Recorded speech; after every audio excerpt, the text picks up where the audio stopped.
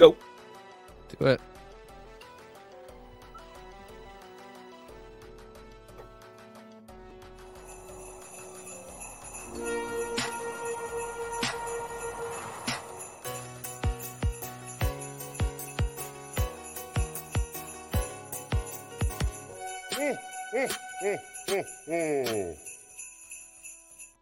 Hey everybody, welcome back to another all-new X's for Show, your premier media response show. I'm Nico, and you can check me out online at Nico Action. That's NICOACTION.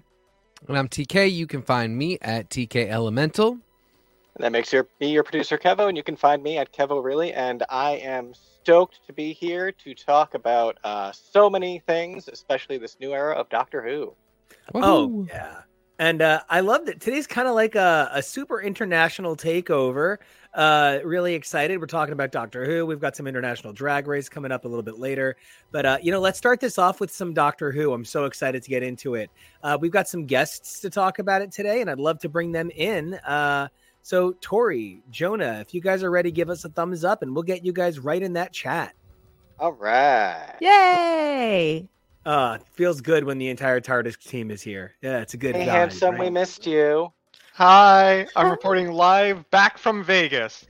A big city full of sin where nobody knows my name because that was my first time visiting. Ooh! Well, we're glad you didn't stay in Vegas. Ooh. But, so, Jonah, where can everybody find you online? You can find me online, not in Vegas, at Peak Jonah. That's Peak. Tori, it's been a literal hot second since we saw you, not even 24 hours ago here. It's so great to have you back. Tori, where can everybody find you on the interwebs? You can find me on the internet at SM Tori. That's Tori with an I. I'm so excited to go from talking Christmas songs to talking meta crises. Oh, I could not be more excited than to go down this journey with everybody. And let's kick things off like we always do with the big question. And tonight's big question, let's get that boy on the board because I want to get it right word for word. Oh, great. Who or what would you like to see return on who? For me, this is a kind of an easy one. Actually, I would really like to see a return to going somewhere that isn't about defining canon. It felt like in early Who, it was okay to have fun. And then it felt like everything needed to be an episode that got its own wiki. I would really like to see fun come back. And I really feel like, while that was kind of heralded by the Moffat era, RTD really did a lot of stuff this episode to give me the fun back. Oh, that was the end of me. Yeah. Let's go down the list. TK. I kind of feel the opposite. I felt like they did not enough especially in the Chibnall era. They did not enough canoning, except for the Timeless Child stuff, but that was wrong. So undo that and then do new canon stuff that I like. That's what I want. And then the biggest thing that they need to do is bring Georgia Moffat back, because I feel like that's the biggest dangling plot thread in the history of Doctor Who. And also, she's Georgia Moffat, and she's married to Doctor Who, so she should be on the show. Right there. That's what I want. What about you, Tori? Well, I actually talking with Kevo earlier this weekend after we both watched it, it made me realize that I would love actually to see more River Song with 10. Yes. I know we're not going to get it, or it's just it would be too big of a get to hide, but I would love it if we did. I don't feel like that would be too big to hide. I feel like you could get a real good surprise, Alex Kingston. I said River Song with 12. I know you did. 10 would be just as good. But Oh yeah. I'm down for River with almost anyone. I would love River with Chutigawa. Yes. Yeah. Or Georgia Moffat. Seriously. Yeah, I think that'd be super fun. Yes, please. Jonah, I know you are our baby Whovian. You're our Whovilette, right? Do you have a big thing from Doctor Who other than Donna that you were looking to see make a comeback? Not so much a big thing personally to me, but I really did like the character, and I hope this isn't a hot thing. If we're gonna bring Donna back, why not bring back Martha? I love Martha. Love Martha. Let Martha come back and have some fun too. Love Heck Martha. yeah.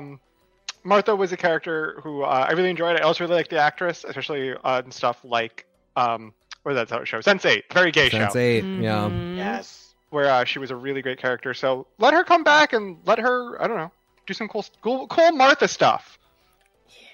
Well, speaking of cool stuff, Kevo, this for you is the cool stuff. This was a show coming back, not to just any TV, but to D+, a new home for an old show. Always exciting. So tell me, what would you want to see make a comeback in this new RTD era? Yeah, I got into it through RTD. I am a big fan since the RTD era. I just want to highlight myself for a second to point out that I'm wearing my Time Powerpuff Girls shirt in celebration. I've had this bad boy for like 15 years and super stoked that I had such an amazing reason to break it out again. Apart from almost everything everyone said, I definitely would love more than anything to see a return to some of the canon threads that Russell T. Davies started that have had to fall off. Elizabeth Sladen's passing meant that the Sarah Jane adventures sort of had to end on a very abrupt note. They did a good job of wrapping it up, but the only real finale we've had for that character is with one of the Doctor Who lockdown specials. And so I would really love to see that, those kids are still doing the good fight. I know the actor who plays Clyde did one of the recent Tales of the TARDIS specials, which is these weird meta, the actors meet up and talk, and like the doctors are just the old men version, and we just sort of accept it, and it's meta canon, not canon, but it was cool to see him appear in one of those, and so I'd love to see him appear in more stuff again. I love that so many of us had different things we're looking for, down to like opposites, and I think for me, one of the big things that makes Doctor Who so special is the breadth of it, right? It's like comics. You dial into the parts you dial into. For many years, just to use like the thing that started this whole show, when you talked about X-Men, you were like the Claremont era or everything after. And now it's like the Claremont era, everything in the 90s up through Morrison's New X-Men. Then it's post New X-Men.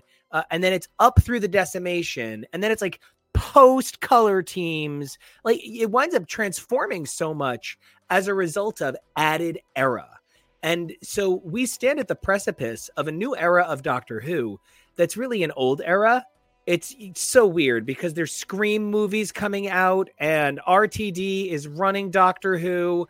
I am almost positive I'm about to walk into a Stephen Barry's and buy a $12 jacket.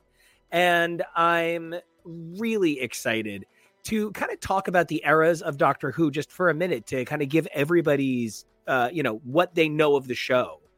I myself have watched just about everything and almost all of the spinoffs. I don't believe we finished Class, and I didn't watch Flux or all of the specials. So of the modern era of Doctor Who, I believe I am altogether like 9 episodes, 10 episodes behind, period, including all of the spinoffs as far as I'm aware. I don't like 11 a whole lot. Matt Smith just is not my doctor. Annoying little brother energy, not for me. I love 12 because old men are my thing. I love 13. Jodie's awesome. But David Tennant looking fucking fine as an old guy is so nice. I don't know what kind of real life motion aliasing they put on that man, but shit is not moving unless he blinks his toes. It's wonderful. So that's my experience. How about you, TK? What's your Doctor Who Dex? I didn't have a joke. I'm so sorry. I shouldn't have asked you. Everything modern. Torchwood, Sarah Jane Adventures. I think I watched a little bit of Class. Basically, not most of Jodie. Which I regret because I like Jodie Whittaker a lot, but I really, really did not like Chris Chibnall's writing and the direction of the show. I mean this literally. You're a film guy. Do you mean like the technical directing of the show or like the course of it? The course of it. My thing is actually often BBC directing. So Yeah. like I could have I was like, oh, is this a moment? And I mean, like, that was something I really noticed this episode, this first special, is like Russell T Davies' style is very specific, and there was a really. I am a big 11 fan. I really loved 11, and I loved Rory and Amy. I loved that little pack. But there was a very interesting transition because Stephen Moffat was doing writing leading into taking over the show, and you would sort of start to get more familiar with his style and how the directing of an episode would be different when it was a Stephen Moffat episode. And like, it was a bit of a smoother transition. I really did notice this time around that like we skipped right back to Russell T Davies being really Russell T Davies. And it's not a bad thing, but it is very different, and I'm excited to talk about it. But yeah, so I am not super caught up on Jodie, and that's one of my big questions going forward is like, is that gonna matter at all? Kind of seems like no. It kind of seems like you could just pick back up right after Donna yoinked. Yeah. Which is weird because like Chibnall took some enormous swings in terms of canon. Well, and I have a whole thing about how it secretly is a love song to that. It's the way that it's, Astonishing is all about Gene. But Tori, what is your doctor? I don't have a joke. Tori, how much? Dr. Hoovra. Yes, what is my Dr. Hoovra? Like many things in our friendship, Kevo brought me into this a long time back. I watched all the way through till halfway through 12 and Bill. And then I had to I got too busy and needed a break. So I mean, I watched Sarah Jane Adventures. I watched Torchwood. I think I've either seen most of Class or a little bit of Class. But I haven't seen much of the. Maybe I feel like Kevo gave me all the episodes, and then I can't remember anything about it. So yeah, and then I'm a 9 apologist. I'll always love 9 more than anything. Tennant's 10 is fantastic, and I'm so excited to see the him in these specials. 11 didn't really do it for me until Claire showed up or River was around, and I love 12 too. So it's a good time to be my kind of Whovian. I just want to say I started laughing when you mentioned Bill specifically because in this house, one of our absolute favorite jokes of all time is I real fatted her. Oh my God, yeah. In her first episode where she's explaining that she like power as a guy who occasionally power feeds my guys, I understand. I love your experience story. It's super cool. I love that everybody here, me, TK, you, we all have these awesomely different experiences. Now, Jojo, I believe you might be on just your second or third regeneration these days. Yes. So way back in high school, I had a friend who was a much nerdier person who kind of got me into a lot of nerdier things. Take this for what you will. He is the person who told me to read. I could think of the webcomic. Penny Arcade. Questionable content. Not Homestuck. Homestuck. There we go. There's the person took a minute Remove. No, Oh. I didn't read all of it. Much to similar chagrin about Doctor Who. I dropped off after a certain point of reading / watching because I had other things to do. I was busy high schooler. And so my Doctor Who experience is seasons 1, 2, 3 of the remake. So all of 9 and a part of 10. And the last episode I watched of 10 was in season 4, The Doctor's Daughter. We got to meet the Doctor's daughter, and then I didn't finish that episode. And that is where I left off. I watched a little bit of some of 13, thanks to Kevo. I think I've only watched some of it. I watched the episode with the Master, and then I also watched the New Year's special. So I'm a very fresh, very limited knowledge person when it comes to the overall Doctor Who regenerations and what exactly goes on between those life cycles, between everything when I stopped meeting the Doctor's daughter to now. Which, to be fair to me, not much has changed. No. Well, so now, Kevo, so Doctor Who is a British show about an alien who runs around in a little box, and it's for educational purposes. I hear it's for children. Is it very successful? Yes, and it's has it been on for many years? It's yes, and it is also about history and robots. Aren't you talking about Mystery Science Theater? Silly. Yeah, yes, I think you're mistaken. This might be Wishbone, actually. No, guys, I'm so sorry. I was thinking about Small Wonder.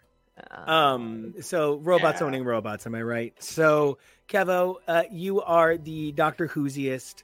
Tell me all about how this is so Doctor Who'sy Boise for you.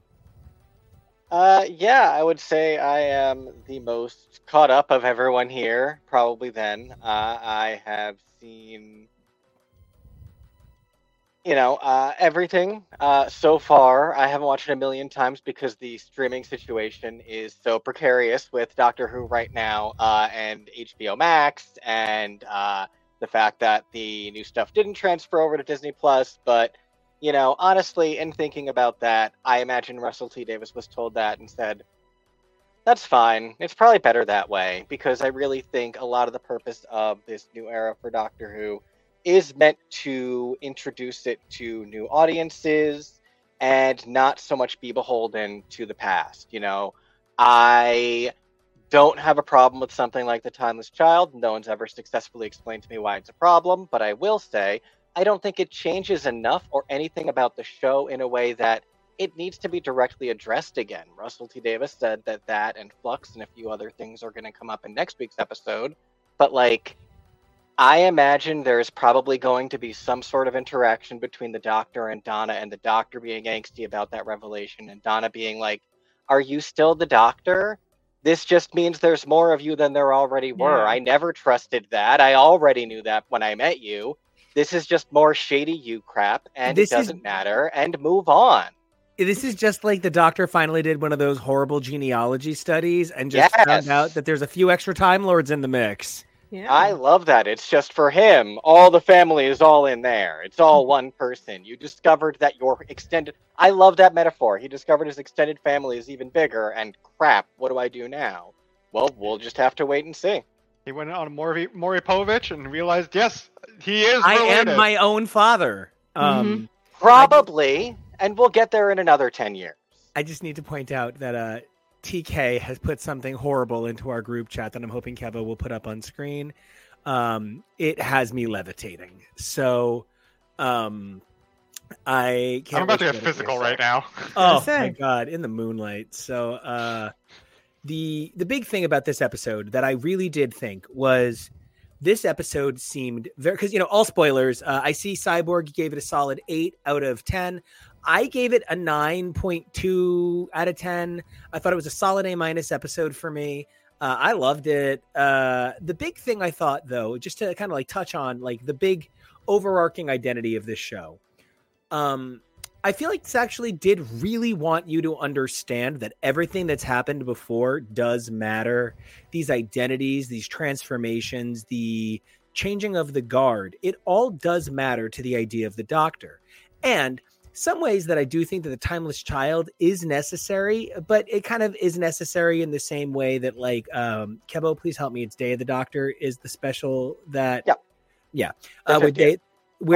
of the Doctor, or wherever Power of the Doctor. Thank you. Where they sort of redo the regeneration cycles until this point. Oh no, that's Time of the Doctor. Time of the Doctor. Thank you. Which Gosh, I know, not even the same person. No, wait, those. Yeah, no, they're not. It's the Christmas songs all over again from last night, right? Yep. But so in an of the Doctor moment, the Doctor, is basically given an opportunity to regenerate. I thought she was the Meep for a second. The Doctor is basically given an opportunity to regenerate more times. Up through now in canon, the idea of the Doctor regenerating was treated as sacred. It was, religious. It was so important. with the Doctor now having this opportunity to no longer think of regeneration energy as this sacred duty, and instead to understand that living in now requires living in now, stop being so damn precious. I really think in a lot of ways, this was a total acknowledgement of everything that's come before. And while I don't necessarily think that the snark of, basically white men in power just can't understand, I don't think that it landed the way it could have to make waves. Why play nice? You don't have to. You've been talked down to a zillion times. Whenever anybody's like, why does there have to be a token queer character on a show? I'm like, well, actually, no, there needs to be 2 queer characters on a show so that the 2 queer characters have each other to talk to. Because imagine being the only straight person in a room of 20 gay people. You would feel isolated as well.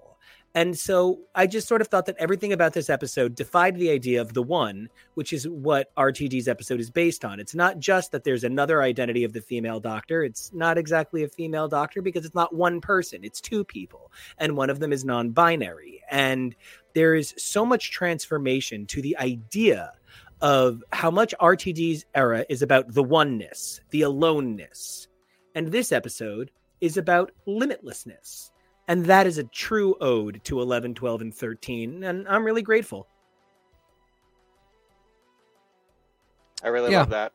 I think that's pretty spot on. I think this is one of those things I end up saying a lot when it comes to writers who take big swings for minority representation, which is like, we don't get any, so ours gets to be bad too. I'm looking at you, Phoenix Echo song. That is the first time that I really was like, Rebecca Roanhorse gets to write a bad Phoenix story. Native American people, indigenous people get no stories at all. It is not fair to expect them all to be good. And it wasn't, bad is unfair. It just wasn't great. And we're not going to remember it, and it's not going to be huge canon. Rebecca Roanhorse did like 2 things already this year that I do think were phenomenal. I loved basically my feeling is like nobody edits Russell T Davies or works on his scripts. He just writes them. Probably. And nobody, he's the guy, so you don't say anything. British Sorkin fever dream. Precisely. That the concepts, all of the concepts were phenomenal. How he got Donna out of the predicament that led to her forgetting everything, how he introduced Rose, how Rose embraced her personal identity, how that influences the Time Lord identity, all very cool. The literal dialogue explaining it, facepalm to crack my skull in half. But which that's has always fine. Been Russell. Exactly. That's the thing. One, and not a change, not a status quo shift at all. And that was the moment where I was like, oh, this isn't, we're right back to Russell T Davies, and that's okay. I loved the Russell T Davies era, but you always knew where it was hammy, and it wasn't like, I think I really resonated with Moffat for being able to be a little more subtle in those types of moments. There are other moments where he cannot be subtle. No. But there are some real expository moments. The revelation of River, I think, is one of his best, where he's almost too subtle. Like the reveal goes on too long at the end of that episode. But the two of them being like, and it is because you are a male presenting doctor that you do not get this, was a little bit, the concept I loved, the explanation in the scene, the writing of the explanation, not the greatest writing I have ever seen in the history of Doctor Who. I really, upon watching the clip again, I even was like, this is meant to be a joke, but the way that they are hitting the beats, it is exactly absolutely easily read in a way that is far more targeted than I feel it needs baseball. To be. And that takes me into the direction idea of it, where, I mean, this part I think maybe isn't even his fault. I think it was maybe a half hour too short. I think I would have loved for it to be an hour and a half. And I found myself loving how fast it was. So much. But then noticing, and here is where they've just randomly cut to everybody being fine, where I think this moment could have used 5 seconds to breathe. So the 40-minute episodes of Drag Race is what you're talking about. We're going to get into it. I really was very pleased that Canada was not long, but we'll get there in a second. I even want to jump directly to what you're saying, and I prepared, a little snippet. Is for it the that Nico too, thing? Because, Oh, well, is it the and Nico Nico, thing? yeah, no, Nico also had the same exact feeling. Where I even prepared a splice of we're watching this moment of the world is going straight to hell, and I literally because look at him CG and I'm like, gotten- you can't take this back. Yeah, Nope. no. and part of the problem is CG has gotten so good that it's so easy to make something look as dramatic as this. Yep. But then, and Russell T Davies has always had this problem. You specifically compared it to the Sunfarin Stratagem, which was another one where it resolved so quickly. They do their whole thing, and then it goes directly into all the cracks just closing back up. Yep.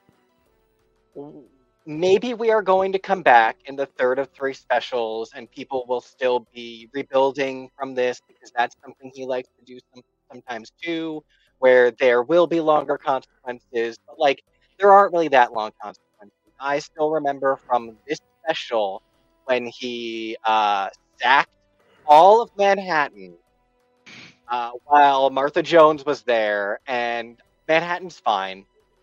And, that's just one of those things where he's a great writer and I love him, but you can't tell me that he really thinks about consequence and stuff like that in the long term. He hand waves it. Yeah. Yeah. And I definitely think that the moments that you're kind of talking about, I agree they're supposed to come off as jokey. They feel much more verging on preachy. I think it was because I would want to believe that he didn't want to be subtle. That to be subtle would be to leave the door open for too much interpretation. It's better to just lean into the hammer and say, this is what we are actually saying. You cannot refute it because it is coming out of our mouths. I mean, and regardless of message, we've made a case for he doesn't know how to do subtle, period. Yeah. So why would his political statements be any less subtle, any more carefully tailored? Gay. Yeah. He doesn't know subtle. Yeah. No, he does not. And to that end, I think the one point where I found it not great, I couldn't love it, was the beginning explanation for everything that has happened, where he and Donna are talking to the screen. I can imagine a world in which that was if you want this on Disney Plus, you got to add this mandate. No, I thought it was so British. I could imagine Sir Ian McKellen and Dame Judi Dench and Dame Elton John doing something like this to open up some sort of, I cannot imagine what faggoty property the 3 of them would make together, but please let me tell you, I am buying the Blu-ray set. I mean, I get that, but the fact that in all of this time of Doctor Who, we have never had a character staring into the camera. Oh no, we like have. Irulan. Have we? We have Amy voiceover on BBC America, but that was with the character staring into your eyes while they'd said it. Yeah, but it was essentially the same exact thing. It was the same thing. So it was the same thing. It was, I was little, I found a raggedy man in my backyard. He came back, we went to the stars, where will we go? That was, I don't know. I feel like that was a little different than this. I feel you. I do. And that's the thing about evolving the brand and trying to push into this global international market. We're going to start seeing stuff like this, not just the international market, but new markets. This isn't just for that. It's a matter of trying to bring in all new audiences, trying to bring old people back. For me, the hardest part of this was honestly watching the HD conversion from clips like this. Where it's just absolute garbage pixelization. Ooh, they did their best. Yeah, what did Cyborg say? Oh, Cyborg pointed out the 4th Doctor. The only, and this is why it bugs me whenever I hear it. Like, Chibnall ruined Doctor Who because he got rid of Christmas specials. There were no Christmas specials or Christmas anything before Russell. And the only Christmas special was the 1st Doctor, and he looks directly into the camera to thank you for being his friend and to wish you a happy holiday season. Like, so, we do stuff. If Frasier did that on the show Frasier, where Kelsey Grammer played Frasier, I feel like we would all be like, show jump the shark. Instead, I would love it. I would love it too. But I mean, instead, when the Doctor does it, there's sort of this buy-in on the magic of like it's this extra magical creature. He has to explain the world to you. You know, Jonah, I actually often think of those as sort of like tutorial cutscenes on games. How do you feel about the Doctor and Donna looking right into your brain and talking to you about all the things you should know about their lives if you plan on watching this episode? Well, I have 3 points. 1, I just realized this episode and this media is the second media that is special to both of you guys, where there is this larger sci-fi world where the crux of the character is a character named Rose. Yeah. Rose Nyland, obviously. No, Rose Walker. And, Rose Walker and... wow, yeah. 2, I'm somebody who skips a lot of dialogue and a lot of cutscenes and it gets confused. What am I supposed to do here? I don't know what I'm supposed to be doing. I got lost. I just want to do my own thing. Let me rush in. If I hit select, does it remind me the current challenge?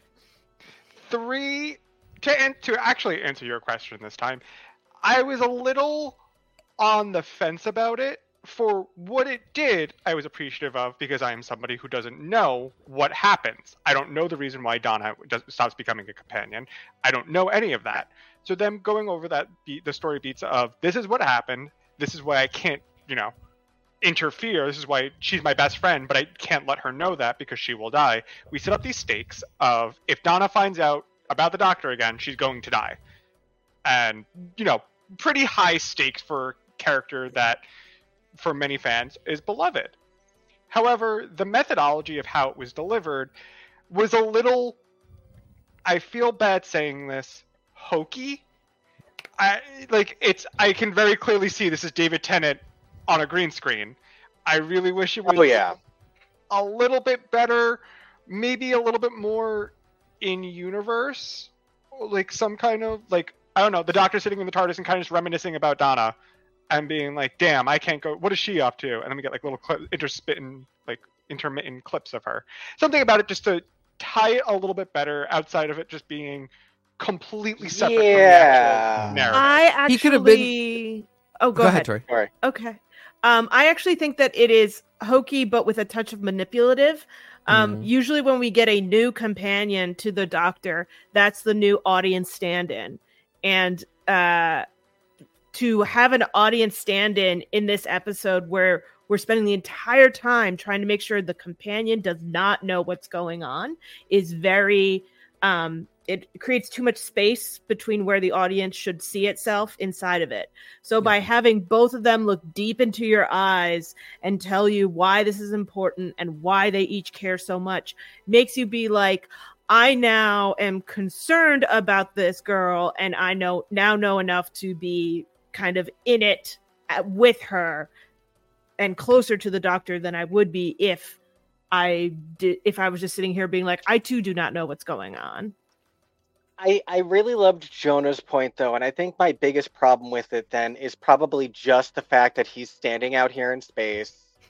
Because Donna's not. She's sitting here at her kitchen table with the laptop we're going to see her sitting at later in the episode. So, if he... I think they couldn't do it because they didn't want to show Jodie's TARDIS interior if the new TARDIS interior was a reveal. But he could have been leaning against the front of the TARDIS door. There are things they could have done that aren't, I'm in front of this nebula. Because, I was half expecting anything to, pop up in front of this, too.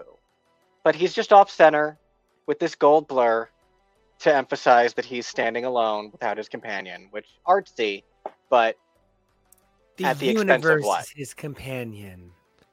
I gotta give Russell T Davies some credit for the very smart sort of in media res appearance of the Doctor at the very start of this episode, because now at any point he can write an entire season if he wants between the last moment in The Power of the Doctor when he realizes that he has regenerated into Jodie Whittaker and when he shows up in this episode.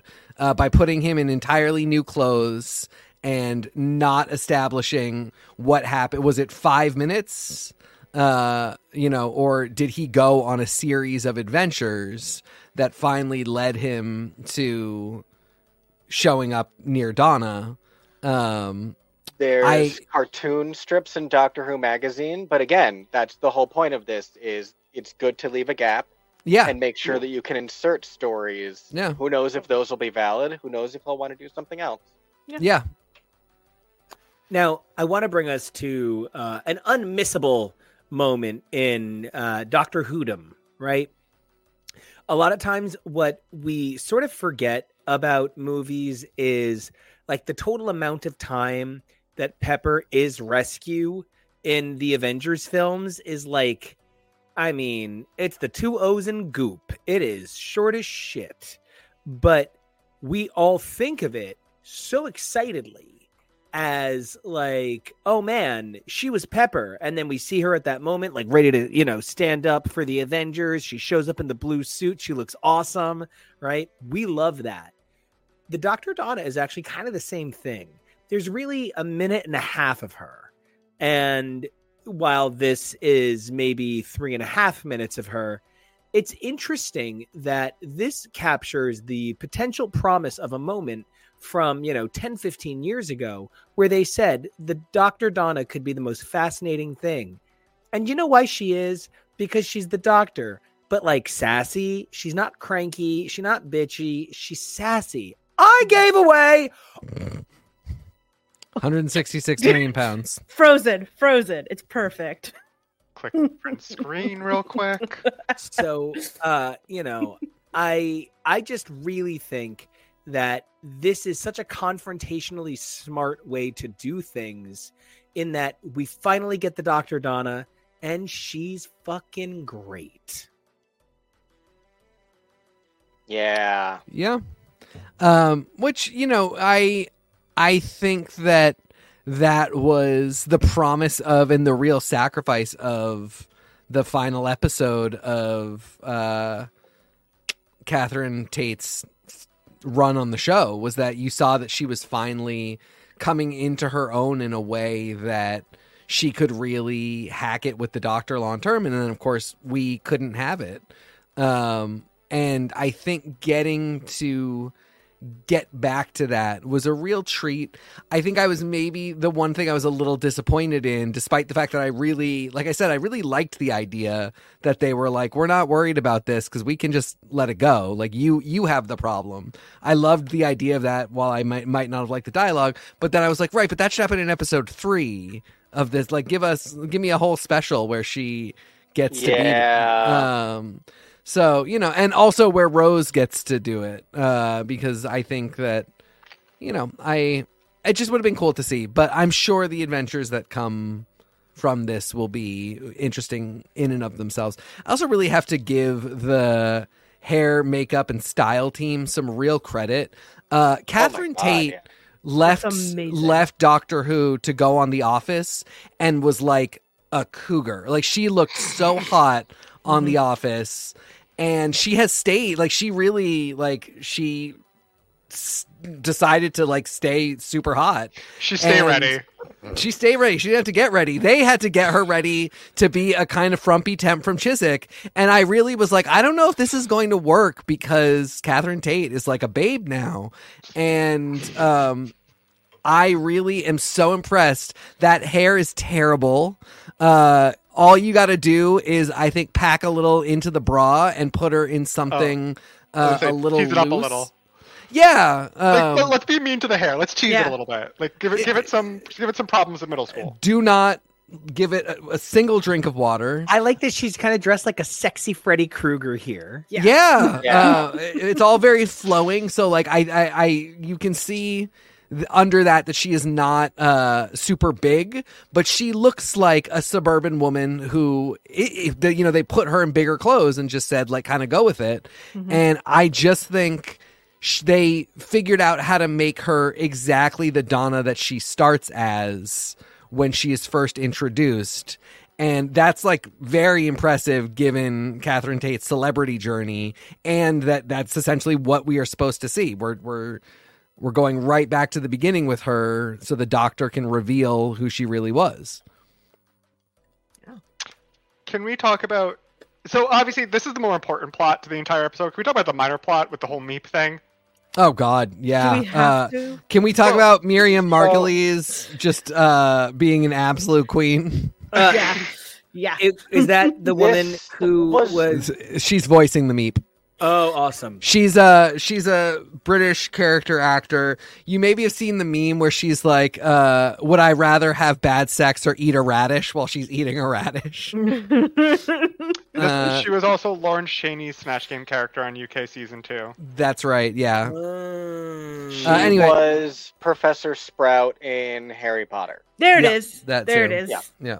Anyway, she's know, great. the Sorry, Funny go. thing about this, and the thing that makes it such a weird choice for this first story back, is it's based on a comic book from That's Yeah, what I was reading. Right. Dave Gibbons got a Watchmen? credit. Watchmen's Dave fucking Gibbons. And the first thing that my husband did was get up and go figure that out. Yep. So this Meep looks like an eye, which is a primate that's Yeah. really bad at being a primate, and they have really long fingers, but they have these big old bug eyes because they're nocturnal. So I don't like it. But I will say the CGI looks great. It actually looked really good throughout the entire episode. So props to the CGI department and the CGI team on this. Especially when it walked. I thought that looked really Yeah. good. It almost shockingly looked really good, and was like, oh, good for them. They're like that was where I think a lot of budget went to. And I also really loved these Digimon aliens that were the evil team. I will say, not that it really needed to be that revolutionary in this, I don't even want to say concurrent story that was going on while we're kind of really dealing with the main problem of keeping Donna unaware so she doesn't die, and all the revelation of DoctorDonna after that. I wish the story was a little bit more interesting. It was a little generic, and that's fine. It doesn't need to be. We're not trying to overwhelm everybody. If this is also supposed to be like a jumping on point for people of like, No, hey, I get you. if you haven't watched Doctor Who in a while, if you've never seen it, you can start here or something. But the story was like, oh, okay, no, I saw the twist immediately, and not that it's a bad twist, but it's like, I wish there was a little more originality in what was going on. Yeah, it also, a lot of the climactic stuff with the Meep felt a lot like what they did with the Arachnos from Runaway Bride. yeah, Like it had that same like Mm. show up, everyone kind of yell, but also kind of hide from the monster, and then we fix it, and then it's gone, and we never hear about it again. And there's times where that feels like thematic and like you're making it like poetry, and there's times where it just feels like you didn't realize it's kind of the same story structure. Mm-hmm. So it's hard to tell which is which, for sure. I was wondering, speaking of updates, additions, addendum to canons, what specifically everyone thought of the update, the latest update to the Doctor Who's common piece of tech. We saw it at first doing all of the normal stuff where it does barbed wire, it does doors, and then we saw him making screens Yep. and looking at screens. And then we saw him like making shields and stuff. So like what do we think of this huge sci-fi update, honestly? Y'all This can- is Oh, sorry. by go all ahead. means, no. Yeah, I mean, This is one of those things where I would like to see some canon here, because the sonic screwdriver has kind of evolved over time, and it of course evolves to suit the plot, and I love that because this is not a serious enough show to be like, but what are the rules? But I also love a moment where they acknowledge like, yeah, like this thing got a little OP in this most recent season, so here's why. Like when I talk about what happened between the regeneration and the start of this episode, it might be really cool, even just like a series of shorts between seasons, to get an idea of what happened, such that now it has, screen and shield capabilities. But I like it. It's fun. Anything like that they choose to do, I think is super fun. Like, I feel like one moment especially when he's talking about the thing that this sonic screwdriver is most good at is resonating Yeah. concrete. Right. That's meant to almost be a direct reference to the 50th anniversary special, where there's a whole sequence about the war and 10th and 11th Doctors trying to figure out how to make their Sonic learn this subroutine, and it draws attention to the fact that this device and its software is now thousands, even if it is just from the first Hartnell Doctor, it's thousands of years old by this point. So, like, there's stuff that it should probably start having updates to. Yeah. And I think the other side of that, and this is just sort of like Doctor Who exists in a meta-contextual verse of Doctor Who, in that the Avengers films might not appear in Doctor Who, but the people who watch Doctor Who have seen the Avengers films. And if the Doctor Who science technology doesn't come up to meet the basic dumb shit Tony Stark can do, well, then the Doctor actually winds up seeming a little bad at his job. And that's not a result of the universe of Doctor Who advancing. That's a result of the readers of Doctor Who advancing. It's like when you see stuff that came out right when cell phone changeover occurred, and you hear people talk about it in that way. If Early we didn't Supernatural. if we didn't see the Doctor advance his Sonic, I would wonder why he's so bad at his job when the real world is dealing with science a little faster than an AR device. I mean, an IR device. Essentially, for the most part, what I understand this thing to be is the same sort of thing that like opens your hotel room door. So I was really excited to see it do something new. Speaking of something new, I just want to give Cyborg a little credit here. If you watch Doctor Who Unleashed, meet the beep beep beep beep beep beep, do a beep.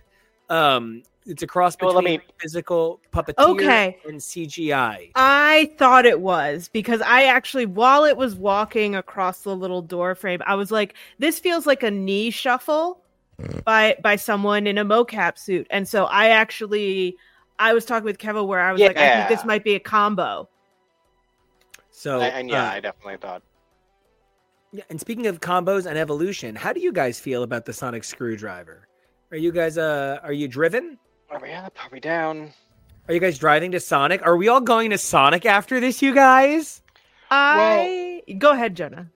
Oh, I was gonna say I've had In-N-Out Burger for the first time, and now it's my preferred. Ugh. Ugh. Our baby has been corrupted. It's fine. Ugh. It's good. They got good burgers. It's very good burgers. The Sonic Screwdriver, I think it's cool. It's a cool little nifty, almost MacGuffin at times. It's like, I can do whatever I want with this. And sometimes it just makes a cool noise. And that's kind of just part of the show, is that it's not, as TK said, it's not really very strict with the rules. And when you have a device that can just do cool, fun stuff and makes a funny little noise that's very iconic to it, it's good. I always believe that the Doctor never fixes his screwdriver until someone makes fun of it. So I'm trying to imagine a world where someone makes fun of his sonic screwdriver right before he shows up. And so that's where my Tenon River fantasies are now going. So that's what I think. I love it. The Tenon River sounds like it absolutely has to be the name of an actual body of water in the UK. It's just because it finally hit me that she's like, oh, you're in this face. And like now that this face is after all the other ones, like she might maybe thought in the silence of the library that she was getting this face and not the face that doesn't know her that looks just like it. Anyway, sorry. Yeah, there's so many magical things that happen when a show has been on for so many years that we all get attached to these one little lines. I know that one day TK is going to be masterminding a Marvel crossover, and they're going to say, and who's the Crux character? He's going to say, oh, it's the Nate Gray Sorcerer Supreme that's in 2 background panels. So, we all get attached to the things we get attached to.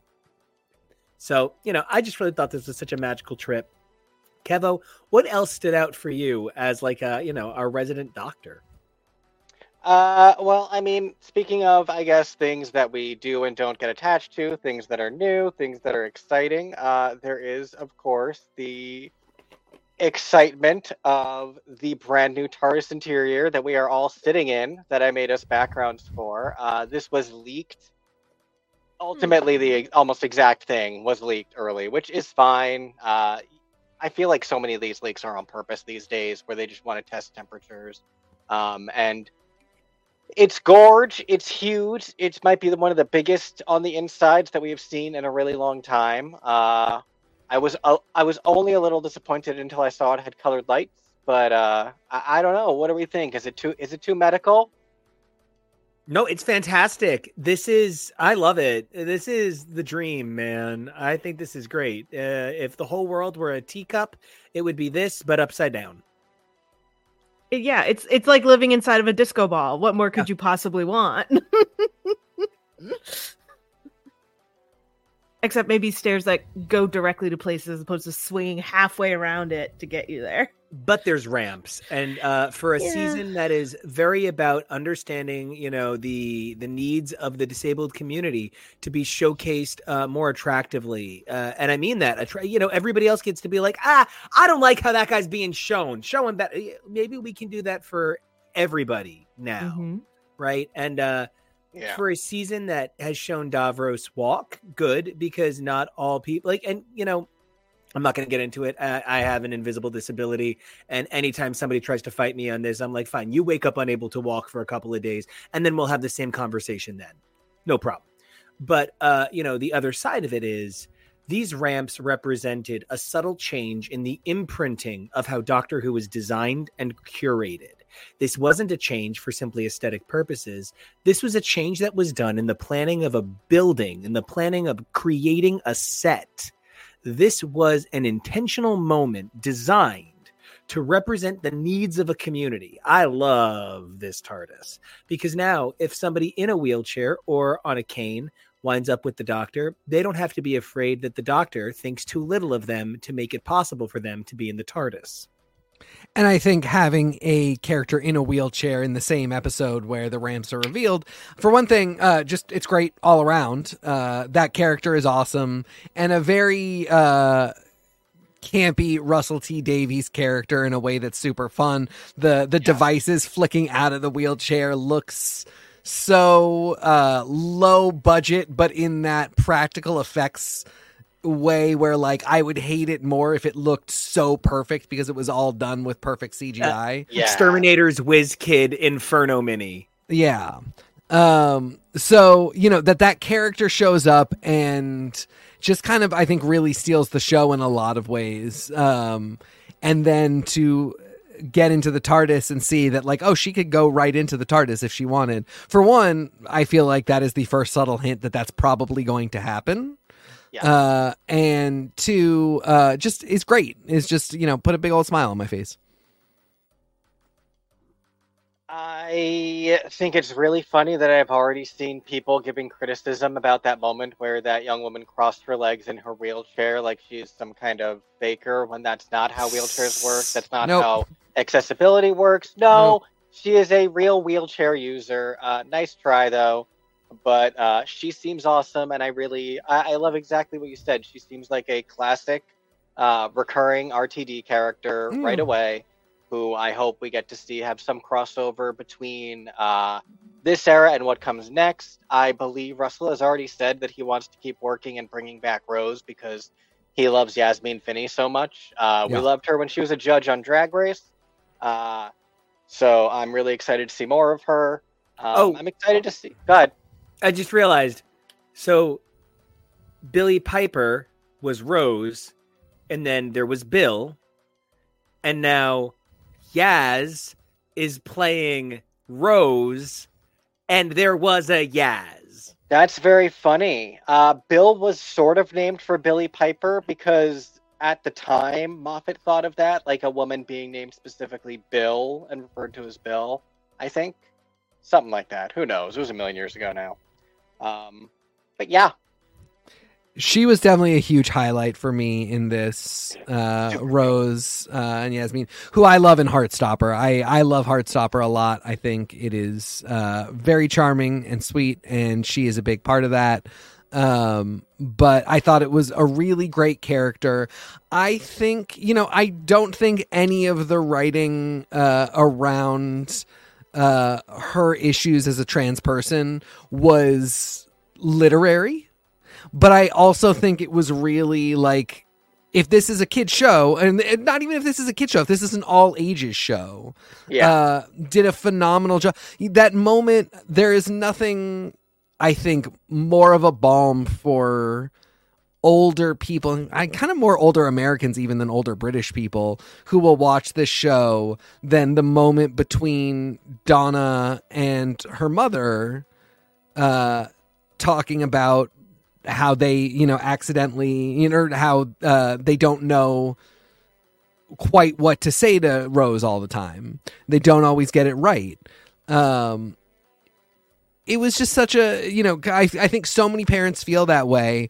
But we often have this moment in American shows where they try and do that. And then somebody says, like, you've never made a mistake in your life. When you misgender your child, it's not your fault. And you're just a great parent. And it gives everybody, you then go on forums and people are like, yeah, I don't need to worry about that. Like, I'm 54 and I'm set in my ways, so my child has to deal with it. And nobody learns anything. And I just thought this was such a nice moment of them being like, it's, nobody's going to jail over this, but like, just tell her you love her. That's all that matters.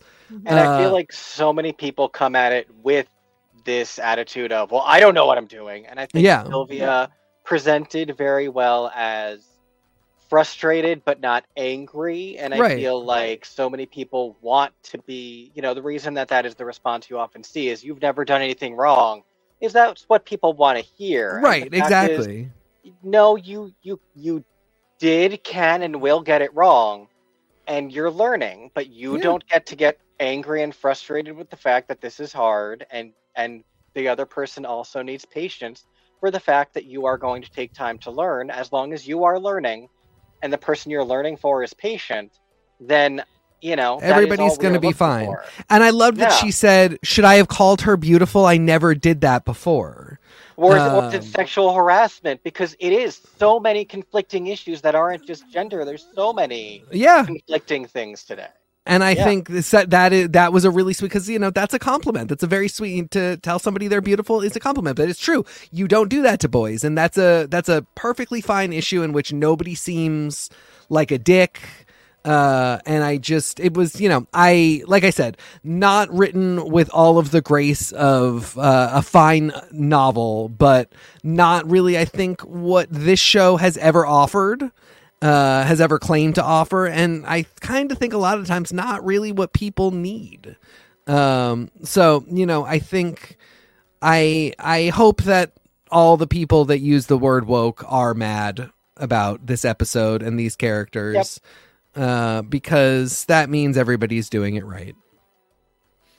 And I think the main thing here that I don't know. The problem is we're talking about aliens.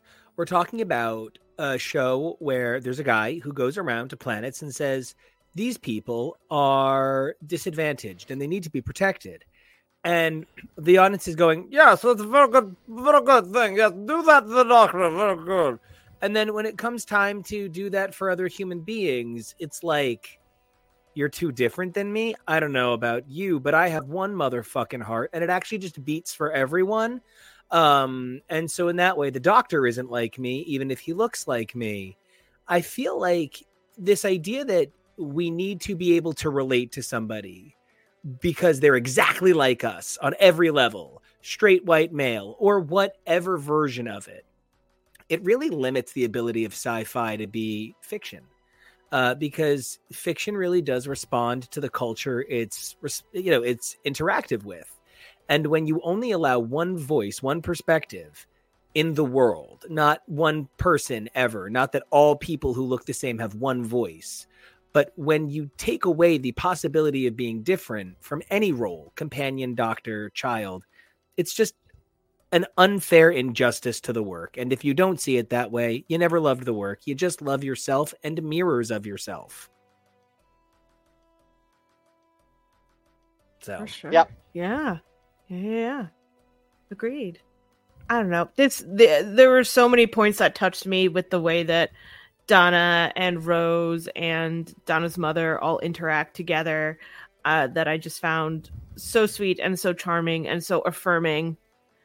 For so many, and I know that this is a personal crusade of David Tennant's as well. So it was just exciting for me to see it so written so plainly and largely for all to see. And, I think one of the things that's just like, and I'm trying to find a way to put it, trans people are here, it's what it is. It's the world. And it's not changing. People are people. It's that. And so I was really glad that we were seeing that sort of evolution here, Mm-hmm. Yeah, Jonah, go. I was going to say, Go ahead, Jonah, I would love to know your take as the person who is, we're going to say, closest in age to Rose. To Rose. Yeah, Rose. Okay, good for me. I was like, oh gosh, no, it's Bill. No, it's Rose. I was like, wait, which young woman? Which woman? Which young woman companion that we're talking about? But Rose, thank you. So, I think the character of Rose herself is a good character, has enough going for her that she feels a little bit fleshed out. I sometimes felt like the people around Rose didn't fully act like people, if that makes sense. It's kind of weird that they're kind of having this conversation like now, as like maybe this was a conversation that should have happened beforehand, that they talked about things, and it does feel a little poignant in a good way, but just a little like, well, I treat my trans daughter the best because she's the best and beautiful, and I respect that, and I really do love that mentality, but it doesn't feel human. It feels like you want to make your point, and it's a point I want that I want to be made. I just wish it came across a little more naturally. And I would probably use the word natural over the word human, because my parents literally used to say, we're going to be the best damn parents to a gay kid. Yeah. Ever. Like literally. I definitely think what you're saying speaks to a lot of what we said about the clunkiness of Russell T. Davis's writing in general. I took that scene as that's probably the 50th conversation they have had like that in the last 6 months. That is just what people of that generation talk like, what their fears are, how they are afraid of getting it wrong. I keep seeing so many criticisms and feedbacks that there aren't even real criticism. Like calling it Dr. Woke is not a real criticism. Thank you for the compliment. For one thing, but also like just some of the extra reactions to the idea of dialogue is not executed perfectly in a situation where the messaging is political, is that like I think of reactions that I saw to the line Black Girl Magic from the Marvels and calling that stupid. And I think if it was a man saying to another man, nut up, and that worked, guys would cheer. That's great. That's hilarious. Why is it different for people of color? Why is it different for... It's exactly like TK said. We are allowed to be hokey. We are allowed to be cringe. It's no different than if Rose was cis female, assigned female at birth, all those things, and was just being bullied for being odd. The dialogue wouldn't be that different. It just wouldn't be about... It would probably about her being mixed race, which is something they didn't touch on that they really could have, because that's still an issue. I never hear people ever say the way they talked about PTSD for that soldier was hokey. Yes, even though every depiction of not PTSD different in movies and television is completely wrong, makes stuff up, invents things that I hear. Oh, service animals are for veterans with PTSD. No, service animals are for people who need service animals. You're wrong. But also, I always hear stuff like, oh, well, he saw his friend go that way in the war.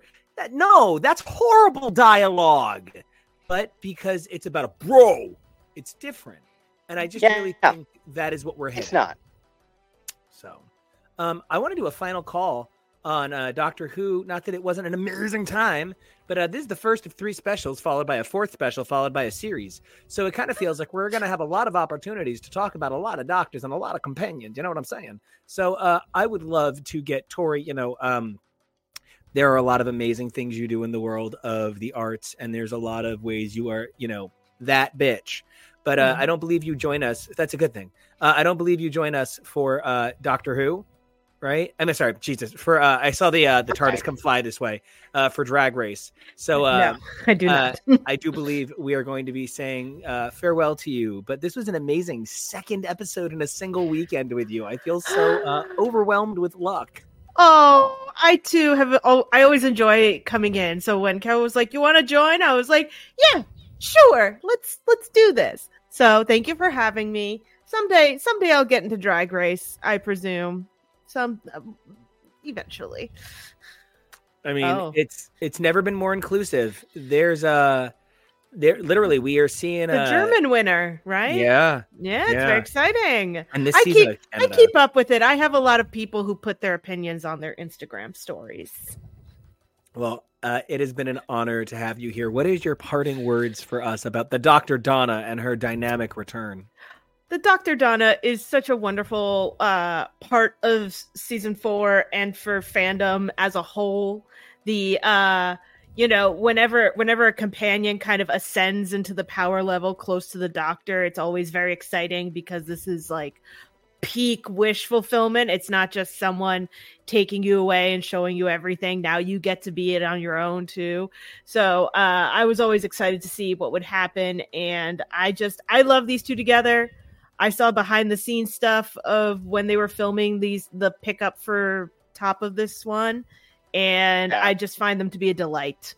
I'm probably going to watch that Much Ado About Nothing starring Tennant and Tate real soon. Oh my god, I need to watch it finally. Oh yeah, I need to watch it. Watch it. There's two. I need to watch more. Yeah. So his Hamlet is wonderful, of course, but not for everyone. So I'm excited. Hamlet. I know. I'm excited for these two. I'm excited to have more DoctorDonna. This really reignited a want to go back and get started again on watching everything more than almost anything else has. Even the announcement of a female doctor. So I am amped and excited and can't wait. Something I keep seeing that's funny too is, as much as I feel bad when people keep saying Doctor Who is back, I feel bad for Chibnall or Sigourney Akinola, who I thought was an amazing composer. Whenever I see people being like, Murray Gold is back, yay! But I also keep seeing like, I haven't loved Doctor Who this much since the end of time, and I'm like, oh, there's a lot of people who really, really mean not since 2009. Wow, it's really all across the board. Okay. So yeah, a lot. It's drawing a lot of people back for the first time. There was a serious point where I was very much thinking of giving up on Doctor Who after Tennant's departure, that I just was not interested in what Matt Smith had to offer, and I was out. But then I think they started showing the trailers for season 6, and I was like, oh, River Songs are out more? All right, fine. We know where your heart lies. So I get it. I do understand the people who like pieced out and really like snipped after Tennant, or just a little bit into Matt Smith. And a lot of people found Capaldi too old to care about, which is unfortunate in my personal opinion, as that is the most I ever like Clara. The most I like Matt Smith is with Clara. The most I like Clara is with 12. That is a very funny chain of sequence. It really is. All right. Well, thank you for joining us, of course, and we will probably have you back for more Doctor Who coverage, of course, as we as this story develops.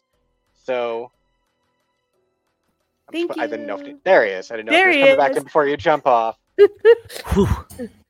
And I almost accidentally hit remove Tori instead of add Nico. It was a disaster. It's fine. We were basically She's done. She's about to. So goodbye, friends. Goodbye. Thank you, Tori, and don't forget to follow Tori over at SM Tori on all the socials, and we will see her again so soon.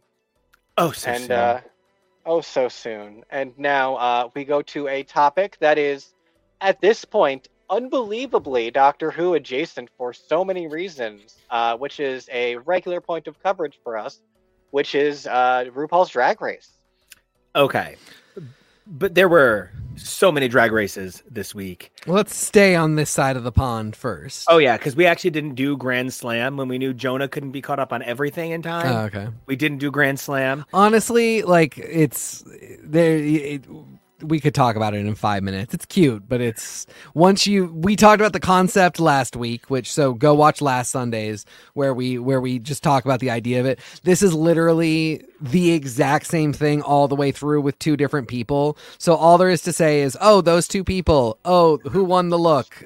Episode over. Let's let that accumulate a little bit. Precisely. All right, good call, so Duke. Let's start with UK Drag Race this season. Okay, this was the roast, and I want to say that I thought every single person did exactly what I thought, or much, much, much better. I expected that. I guess everybody did at least a little better than I thought they would, no matter what. Even Kate Butch from the audience.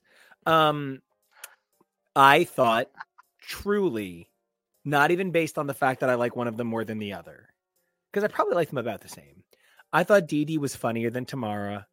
I thought that Tamara went for that weird AAVE voice thing that makes me very uncomfortable. If for no other reason, there's so much talk about how orange she is, and that's not a term you use for a person of color. So I wonder a little bit about the optics on some of that performativeness. Right. Dee Dee was a little too vicious, actually. Sometimes it wasn't roasting, it was just coming for people, which I thought was great. And I don't know. I really thought the problem with this episode was not the roast. The roast was great. So what was the problem? Just real quick. There's no narrative. There is no narrative. Yeah. Obviously, Dee Dee was not going to come along. Right. Obviously, Tamara is a personal favorite. Yeah. There were some weird beats in there, but end of the day, there was no narrative. This was just everybody send Dee Dee home and stare at her weird breastplate. Yeah. That is basically exactly it. And that has been a brewing issue for 3-ish weeks now, because Dee Dee keeps not winning challenges and keeps not going home, even though she keeps not being so great, even in that lip sync that she sent, in any of the lip syncs where she won. I just keep thinking, right, but the other girl has a better track record and didn't do that badly in the lip sync that we need to keep saving Dee Dee. It really felt like we need to have Dee Dee in the top 4 to be able to go home, to have this be the top 3.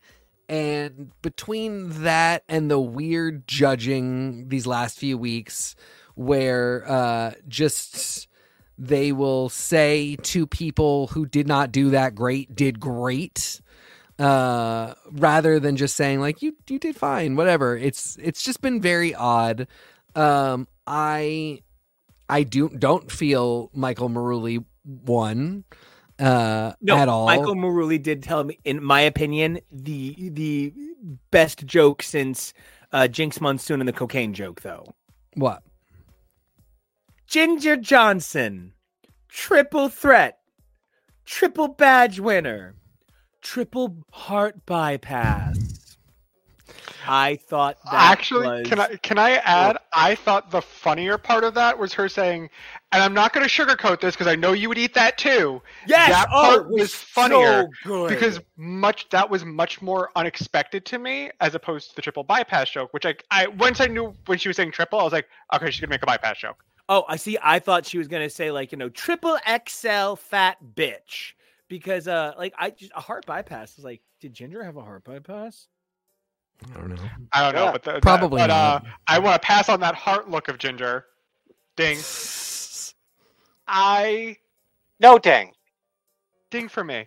Okay, so I have two tinfoil hat theories. Yeah. There are two separate tinfoil hat theories. Number one, the reason why Dee Dee was around for so long, besides being a pretty good lip syncer, and I want to give Dee Dee credit there, Dee Dee was on Crystal Versace's WoW show that is currently also it was also kind of like being promoted a little bit partially during the season, and Dee Dee's eliminated earlier, it discredits a lot more of that show, which they can't have. They can't. Crystal is already a contentious winner in the Drag Race oeuvre, where people are a little bit wary of how Crystal won, and you have someone that's close with Crystal not do well. it makes you look kind of bad. So can I ask, to get your perspective and really make sure I follow, it's almost like they were trying to make sure Pangina is, no matter what, she is such a goddess, end of the day, it's not going to discredit Drag Race Philippines that she didn't do better. But who though? Thailand. Thank you so much. But we just started Philippines, which was wild. So I find myself sort of are you saying that they were afraid that Dee does not have enough, nor does Crystal, brand cash that they could survive Dee going home second? Yes, but I'm hesitant to confirm. And again, tinfoil hat theory. We're going to put the tinfoil hat on and be conspiracy theorists, just in the fun way, not in the way. There have been plenty of people who do well because of a previous connection to a winner, but we also have had it where their connection to a winner doesn't serve them anything. Looking at season 13, Kimora Hall was eliminated first. Yeah. And she was drag sisters with Jada Essence Hall, who just won. So it's not always, Dahlia Sin. Anybody who goes home first on an All-Stars, literally, someone's got to go home first, and sometimes being connected isn't enough.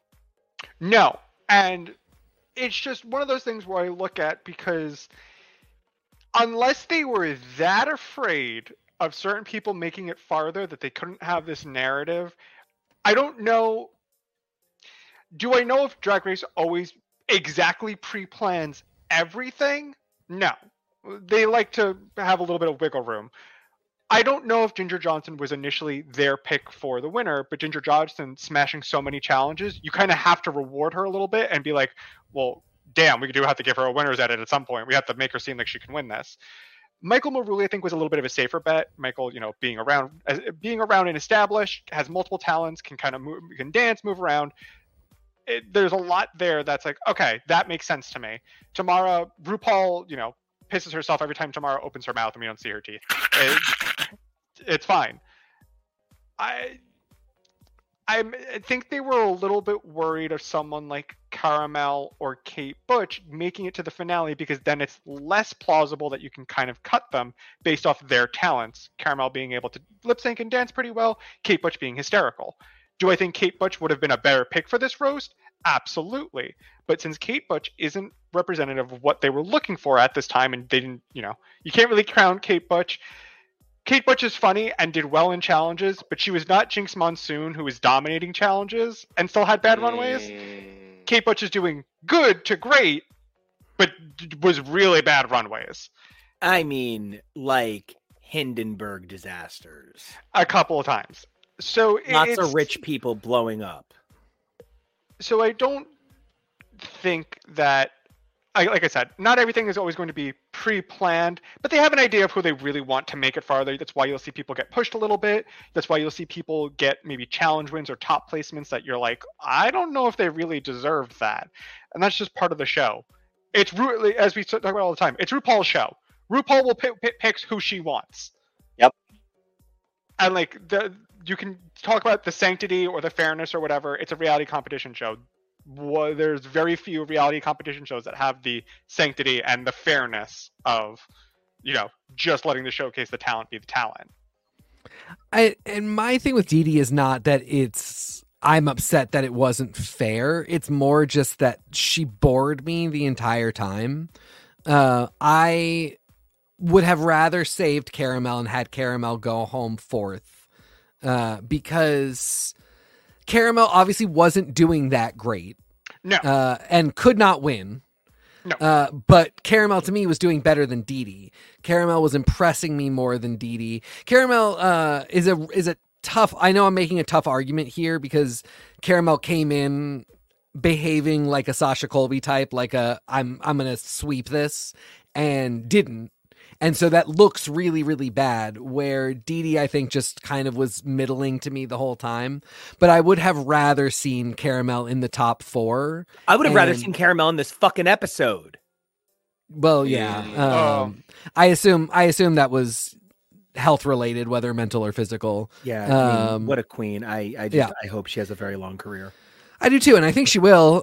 But Kate, you make a good argument, Jonah, insofar as like Kate probably would have destroyed this challenge. And I think one of the weird things about Drag Race lately that they really have stopped making it as clear that if you do great in the challenge and tank the runway, you can still be up for elimination. It used to be in like up through like the 9s, 10s.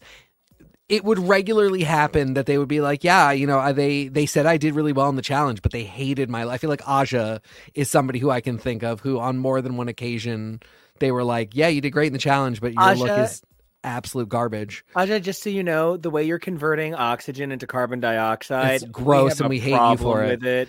You need to go. And I liked that out because it's not 100% invalid.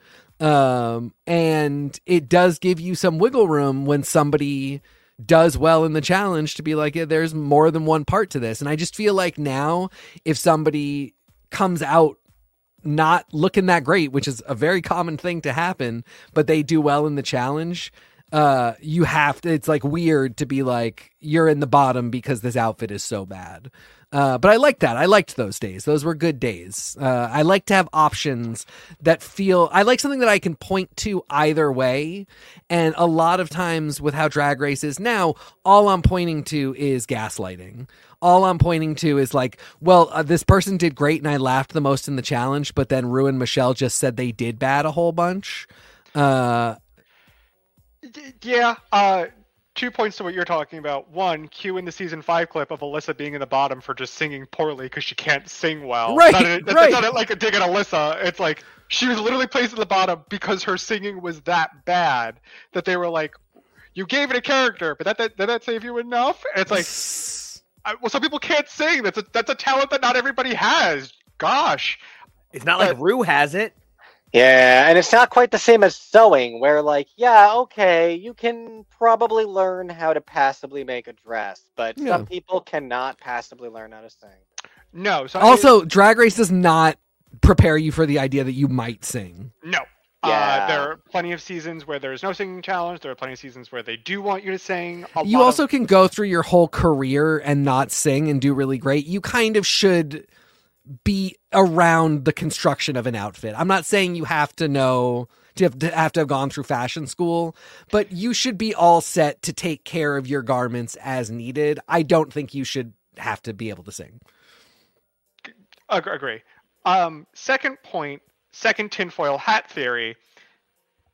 There's this funny kind of curse on the UK seasons where the queens who win 4 challenges don't take the season. Yeah. In season 2 and season 3, this happened. The person who had the most challenge wins, Bimini Bon Boulash, or Bimini now, and Ella Vidae both had 4 challenge wins and did not win the season. This is only contradicted by season 4 because both Danny Beard and Cheddar Gorgeous had 4 challenge wins. So one of them was going to win. Compared to the other 2, they kind of just dragged to the finale. I don't think Ginger specifically threw this challenge to not get a 4th win so that we could plausibly crown someone. I'm just saying, it's very funny how arguably Ginger's maybe material might have been a little bit better, but a lot of the cards, they really do ding you for the cards. I also, for people, not to like steal other, podcasts and other content creators, was recently listening to Race Chaser and Peppermint talked about for that roast on season 9, they took the cards away and then shuffled them. Right. Yep. I don't know if that happened here. I do not know. I'm just saying they've messed with the cards before. Yeah. All of that is to say, as soon as this episode started, I said to myself, okay, I'm going to predict what happens.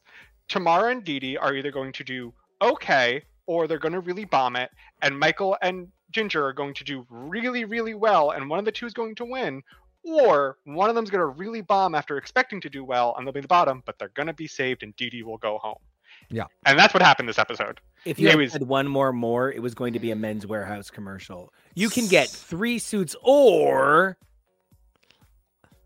It was a very predictable episode. And since I'm talking about what Nico was talking about earlier, there was no narrative to this episode. Yeah. This episode felt like a formality of just saying, Dee Dee, Formality. you didn't really do bad. I will say, and I want to give credit to all these talented women and all of these girls. For a main series Drag Race roast, considerably one of the better roasts, Yeah. arguably the best roast, where nobody did horrid or was cringy or uncomfortable. Well, that also helps that there were only 4 of them. Yeah. You'd be also think that was. surprised. You'd be surprised. I think that was ill-advised. I think I didn't like that it was just 4. Even 5. Yeah. That does make it light. I thought you were saying Dee Dee didn't do bad in general, because I wanted to point to the point that I made last week, which was that she already had how many times been on the bottom and put in the lip sync, and I was making the point. I think they are either dragging her to the finale and now here we are. And now instead, the only person who's going to the finale who hasn't done a lip sync is Ginger. Yes. And Drag Race does this often. They will take people a little bit farther than you might expect them so they can place them in the bottom to eliminate key people.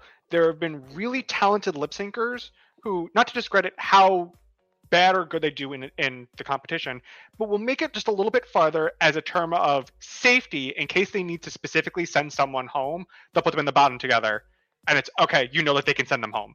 You don't have to worry about it. They are very particular about bottom placements and lip syncing, a la season 8 when Naomi eliminated the pretty much person who could have been a front runner or was doing well at that point, Acid Betty. Naomi completely changed. That's twice that Naomi completely changed the game in the entire series that she's been a part of. But when she was placed in the bottom and absolutely kind of destroyed Acid Betty, it was like, oh, we can't really do that anymore. We have to be very protective of the people we want to see go far. And, I think all said and done, we're at the end of what maybe feels like a slower season. Kevo, this is your 4th season of Drag Race UK in a year, 5th, 6th, because this is 5 plus UK versus the world. Kevo, we've watched 4 again. Ugh. We've watched a lot, How do you feel about this round of girls? We've made a lot of comments about this. Maybe it doesn't feel like the best season, even if they're still phenomenal girls. I feel like it's just shaken out in such a weird pattern as well. But then when I look back on girls that were eliminated earlier, I'm like, would I have wanted to keep many of these for much longer than I did? Naomi, it's about the only one I'm looking at on this on this roster that I'm like, oh shit, she was great. I might have enjoyed what's the SPD, the one that they kept making fun of how sexually aggressive she Banksy? was. No, Michael Maruli's best friend. Vicky. Vicky Vivacious. Every joke was that Vicky is a humongous whore who can't close her legs. And I thought that was fine. But what I thought that Vicky provided was kind of like, I don't think that Dee Dee made the most compelling alternate for not going home every week. I could have seen Vicky live in the bottom for 3 weeks a little more likably than Dee Dee. I completely agree. And now I wish I'd seen it even more, because actually the one thing that we got this episode of note was the stupidest fight of all time. Yep. Where, I mean, like, I just sometimes with these UK girls, I really just, it's not even their fault. Maybe it is their fault, but like, I really just want to go to the producers and be like, stop, they're British. It's different for them. Stop making them do American things like randomly, like Vicky is not Candy Muse. Her randomly yelling at somebody and being like, I didn't like you. Holding a grudge from episode 1 for something she was not involved in whatsoever was bizarre. And in the entire shit. No. I'm only gonna say it's bizarre because she wasn't involved. She didn't like go over to, as far as we are aware, didn't go over to like comfort Alexis. Didn't scold Dee Dee in the moment. None she of and that Alexis happened. weren't friends. Like, and then to kind of be like, I didn't like your attitude, and I haven't liked you since the first week. It's like, but okay, do you want to like bring that up at any point else where it will be interesting? Completely unhinged. It is a little unhinged. And I remember seeing a clip of it and being like, oh man, Caramel's going to slap her across the face, because I was sure that's who she was talking to. And I wasn't super paying attention to the episode. And that was the moment at which I was like, well, how's Caramel going to react? Wait, why is Dee Dee saying something? What is Caramel? Oh, Caramel's not here. Oh, she's talking to Dee. What? Who cares about this? And because the Dee Dee thing, Dee Dee was the only person, or Caramel was the only person when Vicky left, and she was like, she better not have been talking about me with that hope most of you do well thing. That was like the only indication of any kind of bad blood for Vicky. So anyway, it was just really out of nowhere. I don't care about Vicky. I would have been completely happy to see her in the bottom more. And again, we got the weird reference to like Michael Maruli, the 1,000-year-old drag queen who has been doing this forever, which no longer can she hold that title. We're gonna get to it. The person who absolutely deserves to talk like that, but doesn't. So, and then do I remember? I should have rewatched it. Did RuPaul give Ginger Johnson the "I'm RuPaul and I think you're amazing" speech? I don't know. I couldn't tell what RuPaul was saying with Tamara's dick in her mouth. I think that did happen. I think because I was like, I had said the episode before that nobody has gotten that moment from RuPaul since Sasha Colby, and I actually think she did say it to Ginger, and that's when I was like, oh, Ginger's probably gonna win. I'm very surprised we did not get "You were born to do drag." Yeah. We didn't get anybody who was born to do drag this season. Well, next week we see their families, I think, because everybody starts sobbing hysterically in the preview clip. Oh yeah. So maybe we find out some of them were literally born to do drag. I created you. Or adopted. Oh. That's the kind of reveal Rue really wants. Yeah. So does anybody have any parting shots on what was just kind of like probably also the reunion for, UK that's all they're getting. My only parting thought is I'm weirdly rooting for Ginger.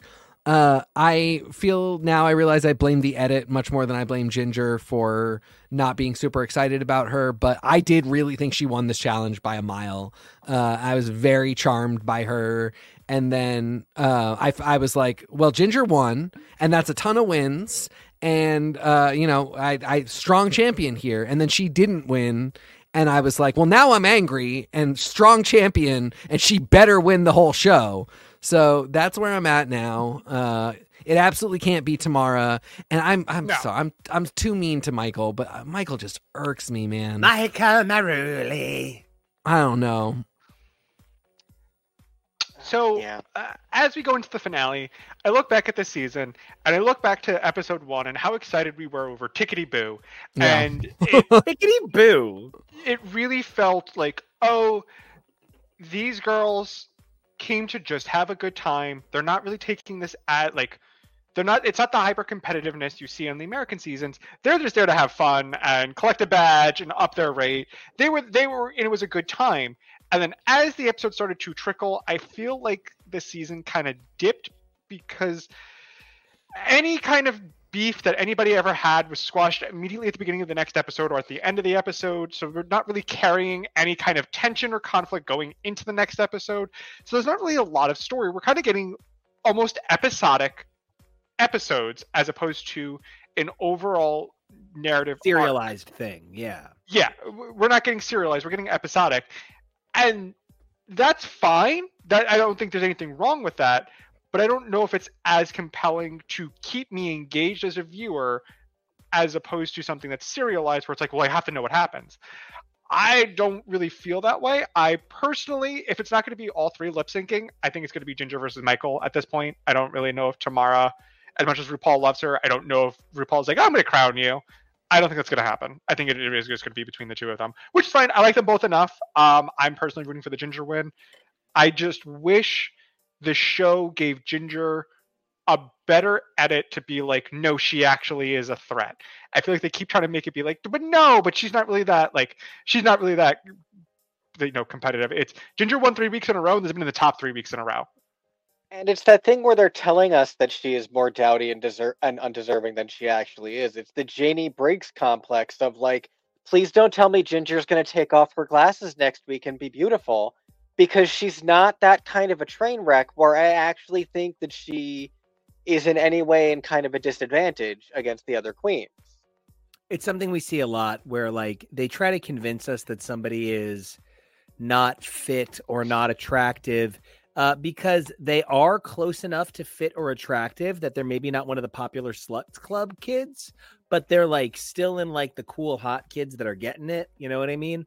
The first thing I said when we saw Ginger was, wow, what a handsome man outside of drag. And obviously nobody can come for Tamara's body, you know, and Michael Maruli, you know what? Let's just say Michael Maruli survived the original bubonic plague, according to this show. So, but again, the oldest contestant in Canada is now 57. So everybody can fucking. I think that's the oldest contestant in the world, in the franchise. Mm-hmm. Oldest contestant in the history of the franchise at 57. Gorgeous. I'm stoked to talk about. So, all right. Final. I actually hope it goes to Michael Maruli. Only because I don't think Ginger won everything they gave her, and I don't love Tamara's style, even though I think she's talented. Michael just feels like a Lon Chaney kind of win. Oh, I'm sorry. Wait, it's what is it? Lawrence Chaney. Lawrence Chaney, right? Lon Chaney was in the monster movies. So can I slightly counter that? I think they gave Ginger some of the wins that arguably could have gone to somebody else, but then there are times where I really thought she should have won, and then they didn't give her the win. So it was like the balances out. All right. So Jonah, your win pick? Oh, Ginger. All right, TK.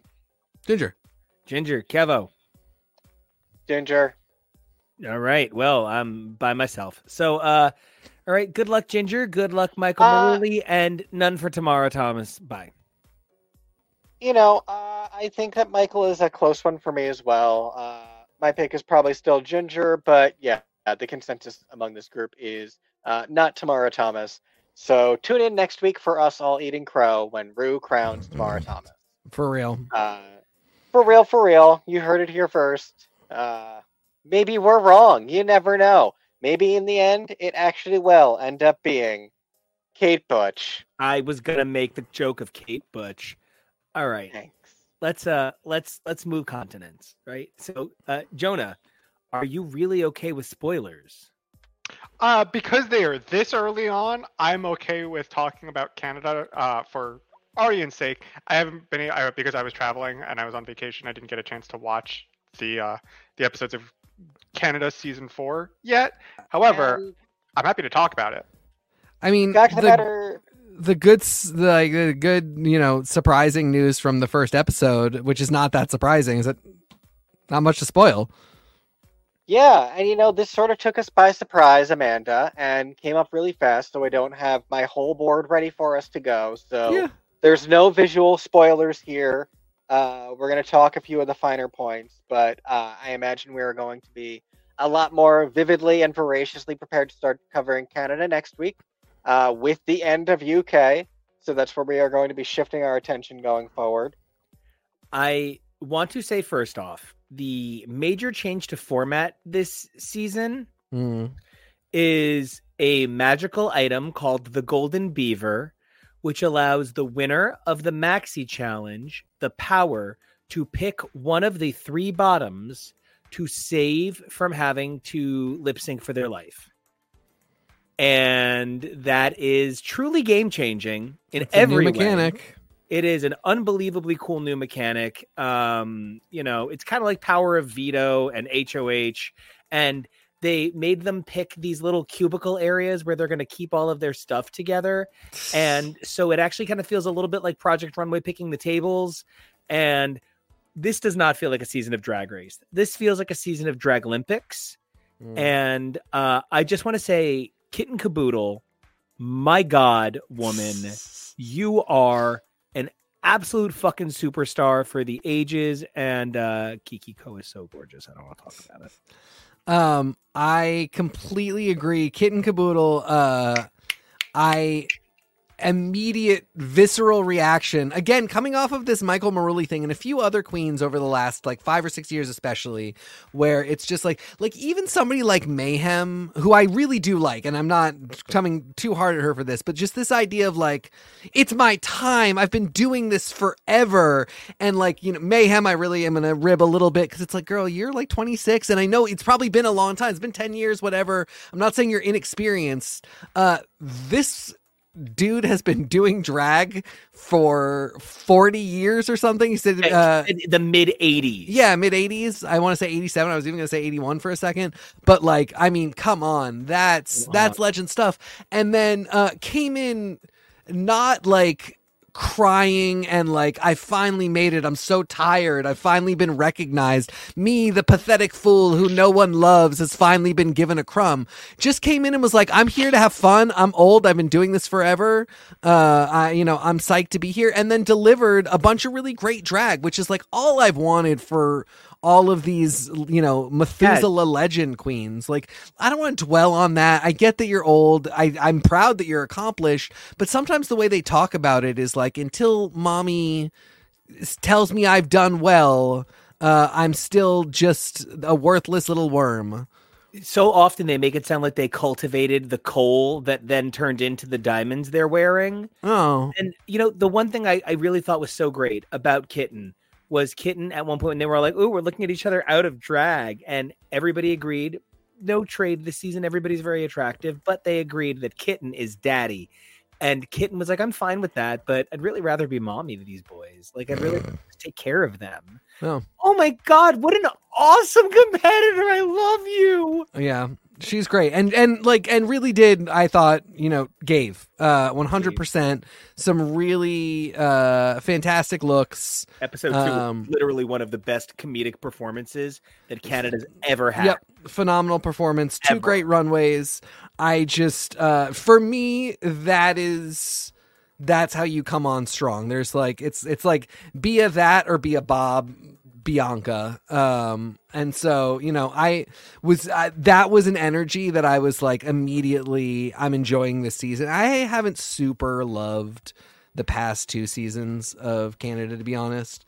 Some really great competitors in there, and some of that energy stuff is also how they get edited and introduced. They did a thing this season where each queen walks in, does their entrance line, and leaves, and they don't accumulate in the workroom, which I thought I was not going to like. Jonah, the reason they weren't told, but that was stage 1 of a 3-part ball challenge. Yeah, that's look 1.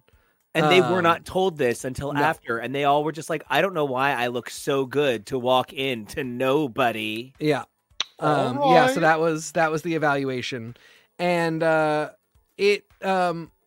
think that resulted in some really good energy for me, just kind of getting a chance to really neutrally evaluate everyone, because the minute they come in, they say their stupid line that I don't care about, then they go sit down and they say more stupid lines that I hate more, and they try and like one up each other, and some girls nail it and then I love them, but they turn out to be garbage later in the season. Amy Schumer. Yeah, like, you know, they crib jokes that aren't great, and just coming in, doing the line, talking about themselves in a talking head, it made me get to love. I really loved all of them by the end, even though I started to have preferences.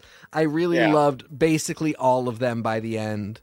And so like, I just some really interesting, smart decisions made for the setup for this season that got the energy going.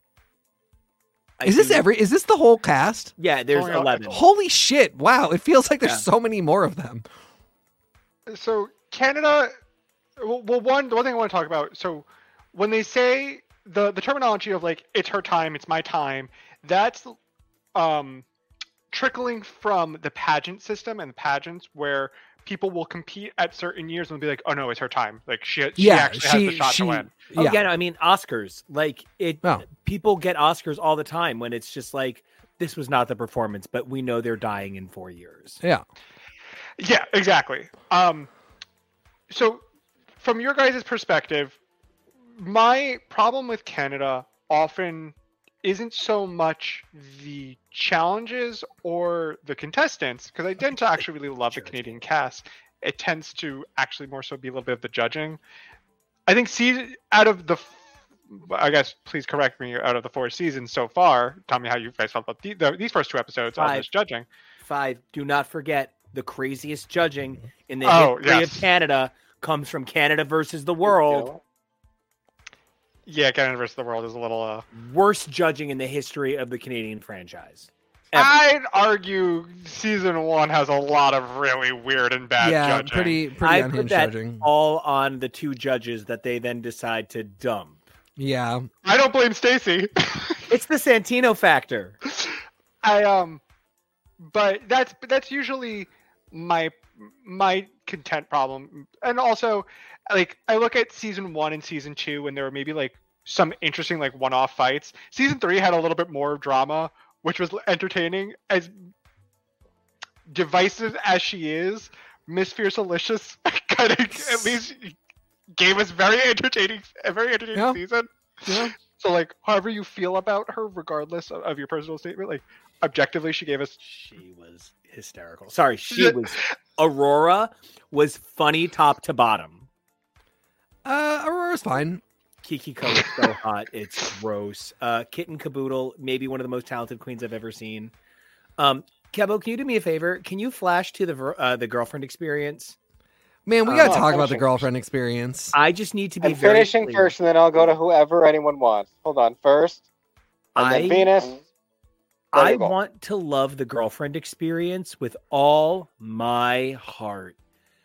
There is this weird, trashy vibe to her that normally kind of gets me off in a way that very Kim Dawson, Skinamax, 2:30 in the morning. But it's maybe a little bit real cam girls doing real things for you that throws me off about her. So I'm having a similar but maybe opposite experience. I feel all that. I'm really into it. I'm sort of wondering, I feel like she's not doing drag. She's just a super gorgeous woman who has shown up to be super hot. And I really don't, I don't mean that hustling us. I mean that really honestly. Yeah. Like I don't want to, I don't want her to ever hear this and think that I'm minimizing her drag, but like she doesn't come up amped up. She doesn't come up big hair, really exaggerated makeup, really like even, you know, the looks don't always have to be big, but they have to be big statements. All what we have gotten has been hot cunty shit, and it's all, I love all of it, but I'm just like, are you doing drag or are you just a hot girl who's here? It's sort of like when Teddy Torres makes porn. I'm sort of just like, you're just a big guy having sex. This is not pornography. Yeah. So she looks like an estrogen-based life form to me. Yes, 100%. I also know there was a contestant on Drag Race Italia where they didn't, it was I wish I remember the contestant name, but I remember just seeing about the cast announcement and a lot of conversation about this person is, all drag is valid, but I'm confused as does just fully qualify as drag. It was someone who was like, it kind of looked like me a little bit, like, you know, beard and all this, and just was wearing like some fierce makeup, but not like severe. It was like, oh, I'm just going out to go club. It didn't do drag makeup. I remember that was a conversation about that cast. Her vibe very much gives me Club Kid, and I love Club Kid. But vibe gives me like, and I'm putting this out there, guys. Sometimes you are like, I know a girl. I'm gonna give her a call. Hey, I just can't find weed. Could you? Find weed? Oh yeah. I mean, gonna come over with the weed. You're gonna do stuff. And it's coke. It's coke, but yes. It's like when I say Club Kid, I mean like I'm talking about like Lisa E. I'm not talking about like Lee Bowery. Like and that's Lee Bowery girl. Oh my God! Can we just have an entire podcast about how much I love Lisa Edelstein, please? Yes. From Limelight to House. What's an L thing from Aaron Sorkin? But yeah. Le Westwing. Anyway, I love her. I love her so much. I think she is super hot. I just feel like she showed up to look really hot, and I really hope I'm not insulting her when I say, like, I just don't see her doing a lot. I mean, the Pearl look was really cool. It just, again, it was like the slick back hair, the wet hair look. I'm just like, is it ever going to get big? Like, are we going to see some big hair? But I really, and like, because the comparison is the other trans person on the season, Denim, who is a Lee Bowery Club kid, But can I just be clear with you? For me, Denim is vanilla Nesquik to compare to Gottmik. Just when we talk about people who are trans icons for this franchise, Denim has it, man. Yeah. Oh, yeah, 100%. Denim is... I don't know that I get Denim's drag at all. I genuinely thought that Denim look was the worst fucking thing I have ever seen. And that includes that stupid rainbow jumpsuit. I went to middle school with so many girls just like Denim, though. Literally, so many. Denim talked about growing up a young woman and talks about being male presenting now. And the sort of, complications of the world of being a trans person and feeling that so much of trans culture has been appropriated by drag culture, but still loving drag culture. I don't know that Denim's got the looks, but fuck goddamn, Denim's got the personality. Denim has what it takes to go far. They think Denim has the look, so that's a very interesting. And I'm not being like, well, you're wrong, but I was shocked at how strongly they responded to her looks. So yeah, I too was shocked. There's clearly something there. So Canada continuing the trend of questionable judging. Good to know that's still in store for that. Exactly. There's other stuff in the judging. What do you? I really just I could throw Brad off a cliff. So in the first episode they gave out rosebuds. Right. Yeah. To people they thought did a really good job in the entrance look. Each judge gave one, and Denim got one. That was part of what I was talking about when I said they liked it. Yep. Denim got Brooklyn's.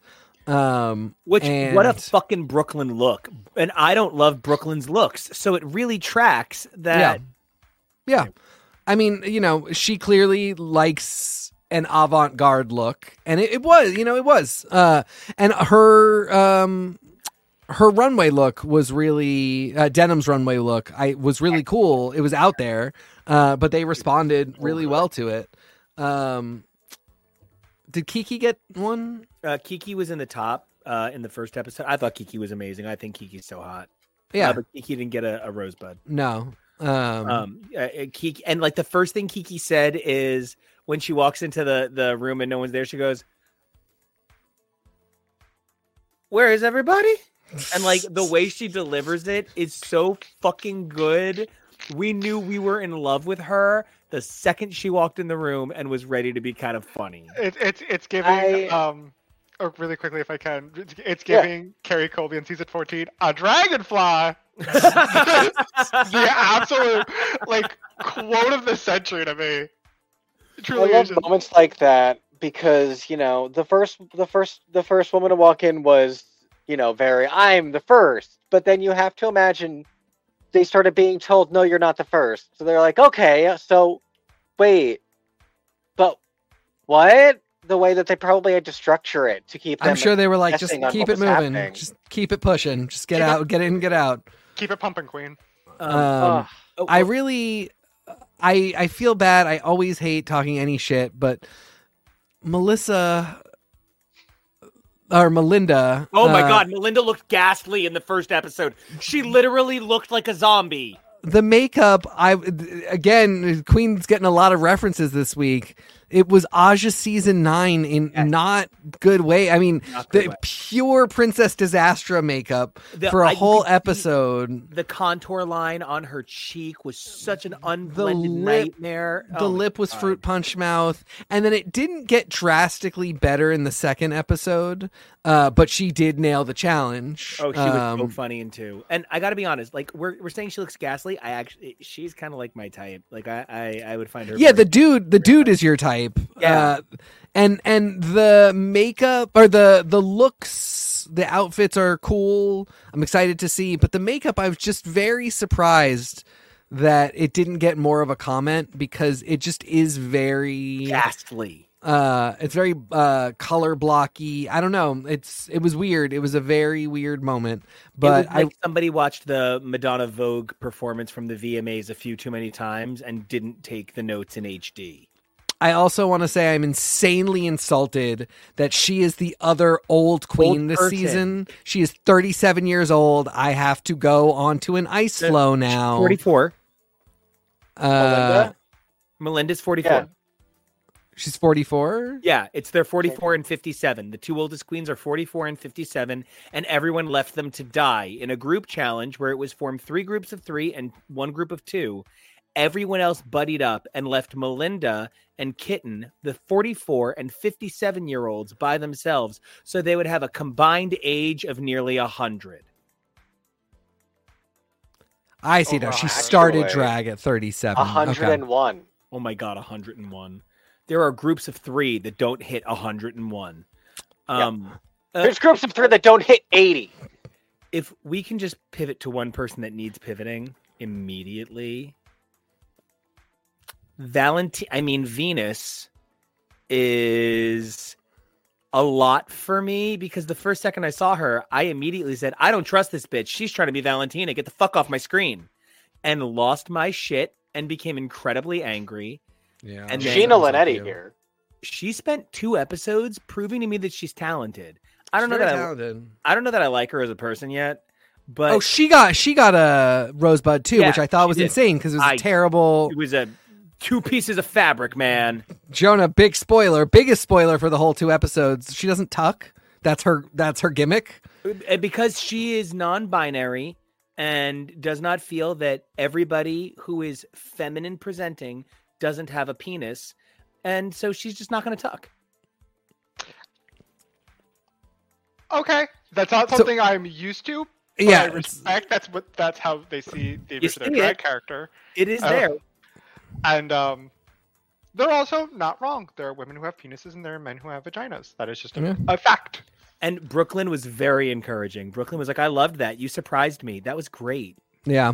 But the look that revealed it, I don't think deserved awful. It was any accolades. Awful. And that's but yeah, she's super talented. She and the girlfriend experience are best friends. I think that's very funny. They are obviously going to get in a huge fight. That fascinator was one of the greatest things. Yeah. That gossamer look she wore in this, was it the second episode? No, the first episode. That gossamer look she wore. Yeah. She looked like the Looney Tunes character, Gossamer, the big red monster. Yeah, you said that, yeah. She simulated, her dance moves were flawless. I mean, like, her gem look was incredible. She's gorgeous. She's really cool. She's beautiful. She does not seem super sane, so I can't wait for that to pan out as the episodes accumulate. Also doesn't seem particularly kind. No, sure does not. That's always a fun one. The great drag names this season. Just the girlfriend experience is like the worst, but also the best drag name of the entire girlfriend world. Experience completely is literal best worst name in completely agree. So good. I also just love denim. Just denim. And denim. I just also want to say so. Sissy Superstar. Not have a good couple of days. No, sure did not. And the one thing is, denim has a great couple of days. And denim never once stops propping up Sissy. Yeah. And the thing is, it's easy to lose sight of the people who literally made you. But denim goes out of her way at a low moment for Sissy to say, I just want to say, all of my best moments in drag, like I have so many incredible bookings that are only possible because of you and what you do. You really are the leader of where we're from and underground drag. And so I'm just really happy to see you keeping on. And like, denim really has the personality to be a Monet Exchange. Maybe because in drag she is she, right? Maybe she won't miss quite as many notes in live performances. But she got there when she started doing opera instead of trying to sing just R&B. And everyone knows, I think, an opera singer R&B singers. So. One thing I really do love about Canada is that I should say one thing I don't love about the US is that if it's not New York or LA, people don't really talk about the community. A little bit Chicago, but it's kind of season and contestant dependent. But it's always like, the big drag families of LA, or, I'm Miss Cracker and I got put in drag by Bob. And other than that, we don't really get a ton of like community talk. And it's something that's happened in Canada a few times. And it always happens with like the Edmonton girls, not like the Toronto bitches, like places where like obviously drag's gonna be. It's never LA. It's always, Greenvale. Yeah, like the Prince Edward Island drag. And they always like are like, yeah, I know you. We work at the same. There's a great moment where King Caboodle is talking to Aurora Matrix, I think, and she's like, I do the 6 o'clock show and you do the 11 because I want to go to bed. Yeah, I know. It's like, oh my God, we've never actually formally met. Yeah, they've never met. And she's like, I'm the 6 and you're the 11. Yeah, because I'm in bed at 9:30. It was so cute. It was very sweet. And I just like, what? Oh, I was going to ask who our Francophone queens are, because they're usually Sissy for sure. I would point out there's 2 native Spanish speakers. There are 2 native Spanish speakers. Girlfriend Experience speaks German. I would not be surprised if Denim spoke French, but it never comes up. I also want to point out that Luna Dubois grew up in Nigeria. Yeah. And would probably have some linguistic influence from her time pre-12, because she moved to Canada when she was 12. So, there's a number of... Sissy was the only one with a French-Canadian accent. Oh, my God. But Sissy, I'm going to put this out there. Yeah. Sissy had the ugliest version of the Miss Vanjie moment in the history of the world with Daddle-doo. Yeah. Which sucks because she ended on such a good note. She has an exit line that's like I'm the girl of your dreams, but I'll see you in your nightmares. And it was really funny. And then she just walked away and comes back in to do this stupid quote from the skit that sent her home that was not funny. And it was awful. Everybody kept quoting. Yeah. And honestly, out of drag, she kind of looks cute like Roderick from the final season of Glee. She's not a nightmare. She's not a disaster. But this was 2 very unkind episodes to her. And to be fair, we did get a really, really, really great exit line. We didn't really talk about it last week. But Kate Butch's, no, I quit. You can't fire me yet. Oh, damn it. That's very funny. That was good. I realize now we only did not talk about one queen, and we probably just should, to be fair. Near Enough exists. Oh, no. Also, we have to talk about Amy Yonsei. Oh, we do have to talk about Amy Yonsei. Amy Yonsei also had a rough week for different reasons. Near Enough, the look and attitude kind of are giving me Lemon, but and can I tell you who she actually looks like in drag, at least? Not out of drag. She looks like Metamorphosis. I see you mean Lemon like the car, right? Because or like the sour fruit? I meant like the drag queen from season 1. Oh, I know. Okay. I also just want to say that the other person she kind of looks like is the Latino presenter who used to host all of those late night anyway, Spanish language exists. I don't mean to shock 4.5 billion people, but Near Enough, they even make jokes about the amount of filler in his face. This is something that was really hard for me. And,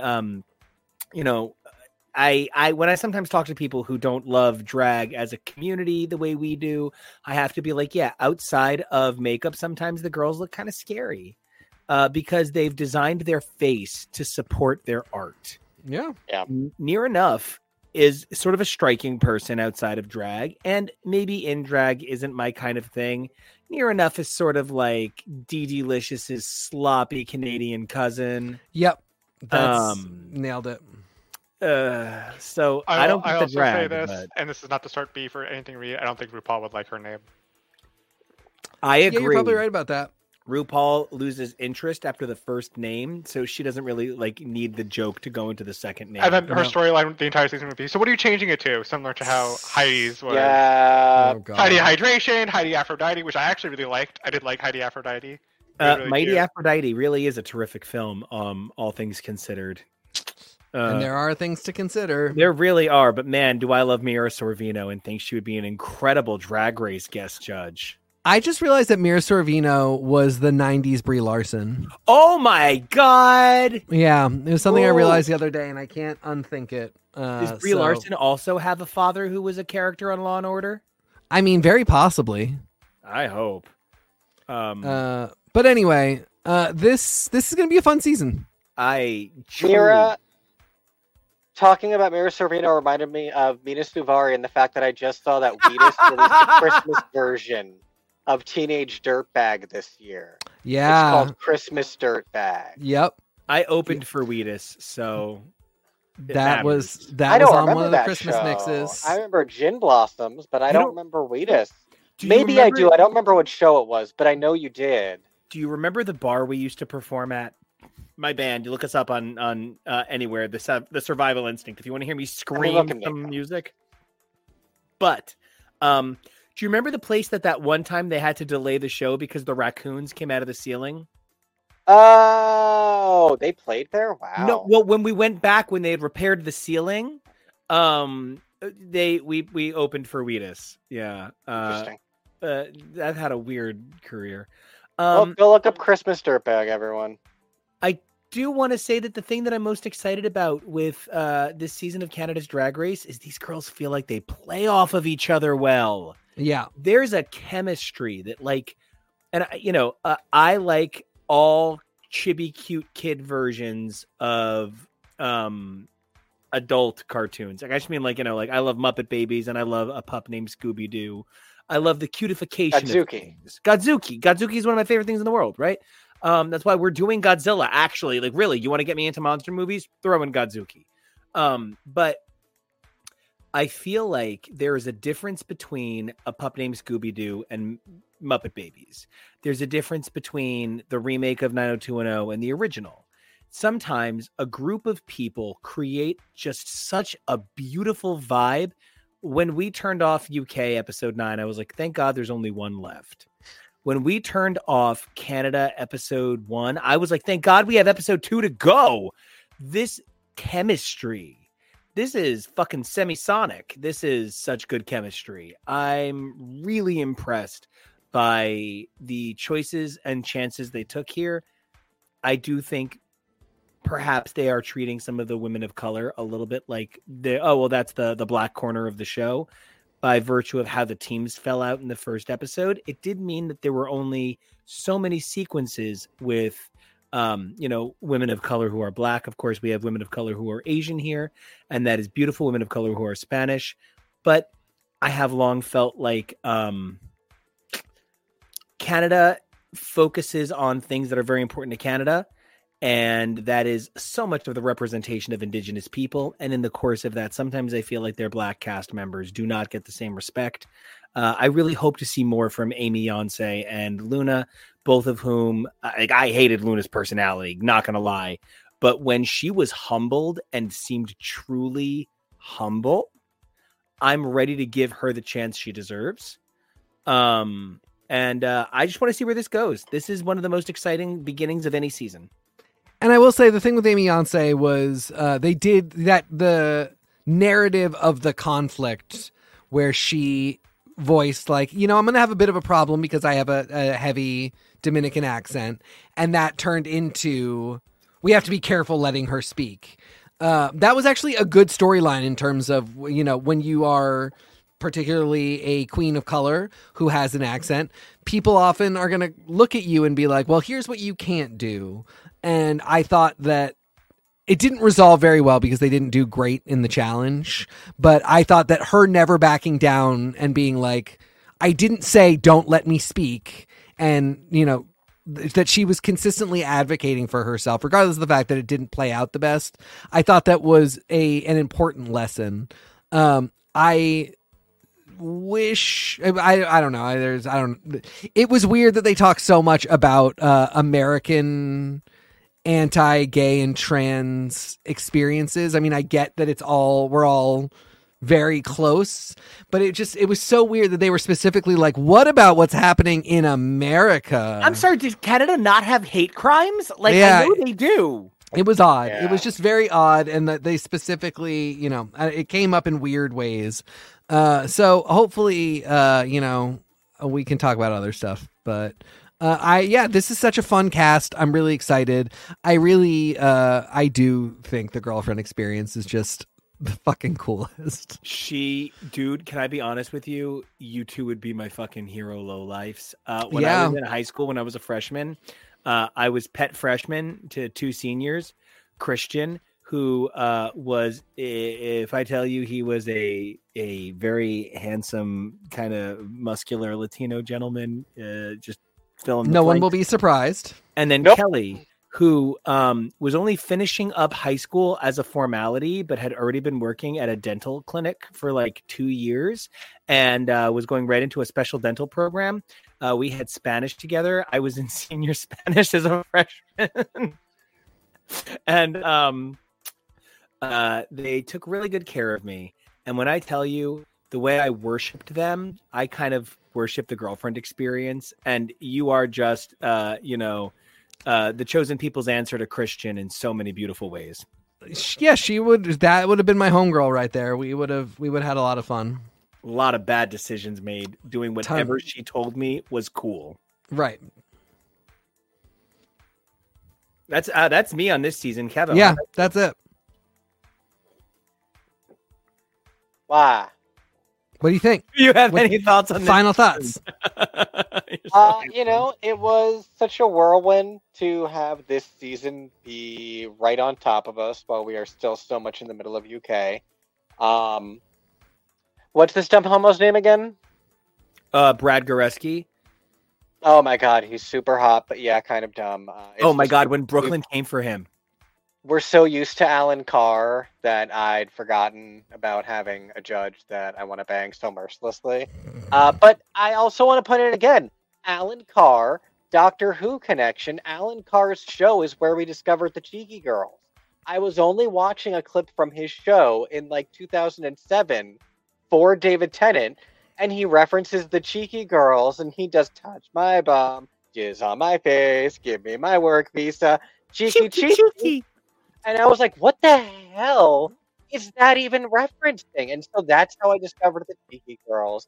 And now here we are with David Tennant back on Doctor Who while I'm watching Alan Carr on another UK show. And it's Talking about the Yeah, cheeky just- girls. talking about the Cheeky Girls on yesterday's broadcast. Teak. Speaking of Doctor Who connections, Kevo, did you know that Alfred Enoch's father was an original companion? Yes. I just found that out today. I think that's wild. Who? And like Dean Thomas from the Harry Potter movies, Holy or shit. Wes from How to Get Away How to with Get Murder. Away with Murder. Yeah, that's Yeah. his Dean Thomas. dad. Yeah, Is one of the two original companions who he's were 99. So I really need Alfred Enoch to, if not be a doctor, Yeah, a he needs to companion. be a companion. I know. at least a companion. I know. Amazing. Technically, is he old enough to have been Donna's husband? No, not at the time. Definitely. No, No, not and quite. I would not but replace that handsome man for But any. yeah, crazy. Everything's crazy. everything's old crazy. is new Everything's again. connected. And we got more shows to talk about and more connections to find. Wait, actually, Heck yeah. one more connection before What? we can skip it. The guest host that was the comedian assistant person on. Oh yeah, this week she was in the New Year's Day special from the Chibnall era of Doctor Who, where she played the manager. Oh of yeah. storage. She's hysterical. I loved her in that. Yes. She was like She is- a less abrasive Gwen Cooper, or more Yeah. abrasive. Depends on your. She is very funny. She's really great. Tegan and Sarah, great I guests. only wish they'd played the con, but it's fine. Yeah. Interesting song choice. It was the Yes. Tiesto song featuring Tegan and Sarah. Okay. Great Tiesto song. That's an oxymoron, but here we are. Delirium, okay? You're an Delirium. oxymoron. That's it. No, I'm just a moron. It's different. There's no oxygen here. I will give you. Teenage dirtbag. How am I supposed to breathe with no air? Is that Tiesto? No. Oh, no. You had no oxygen. All right, turn the broadcast off. We're done. All right. No, one more thing. What? Have we made Canada season 4, 5, 10? Have we made He was going to watch it. Of Canada sound exciting? What? Have we set it too high? Where are you? Where is the bar? And how do you feel about Canada? I often look at Canada as a season that always doesn't get its credit. I think season 2, I know TK didn't really like them, but season 2 and season 3, I think regardless of the judging, were pretty good seasons. I think season 2 is probably a pretty solid season overall of Drag Race, especially with the winner. I'm a very big Isis Couture fan, so that helps. But no, I get excited for Canada. I don't know if the community at large always gets excited for Canada, so I would I'm really hopeful that this will be a good season, and I'm gonna tune in as soon as I can. Oh, Brooklyn's looks were amazing both weeks too. Gotta throw that out there.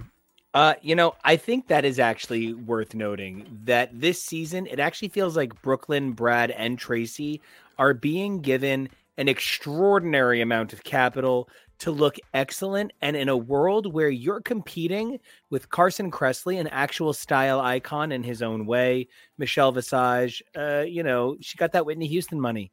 You are literally talking about competing against people who, bankroll deep.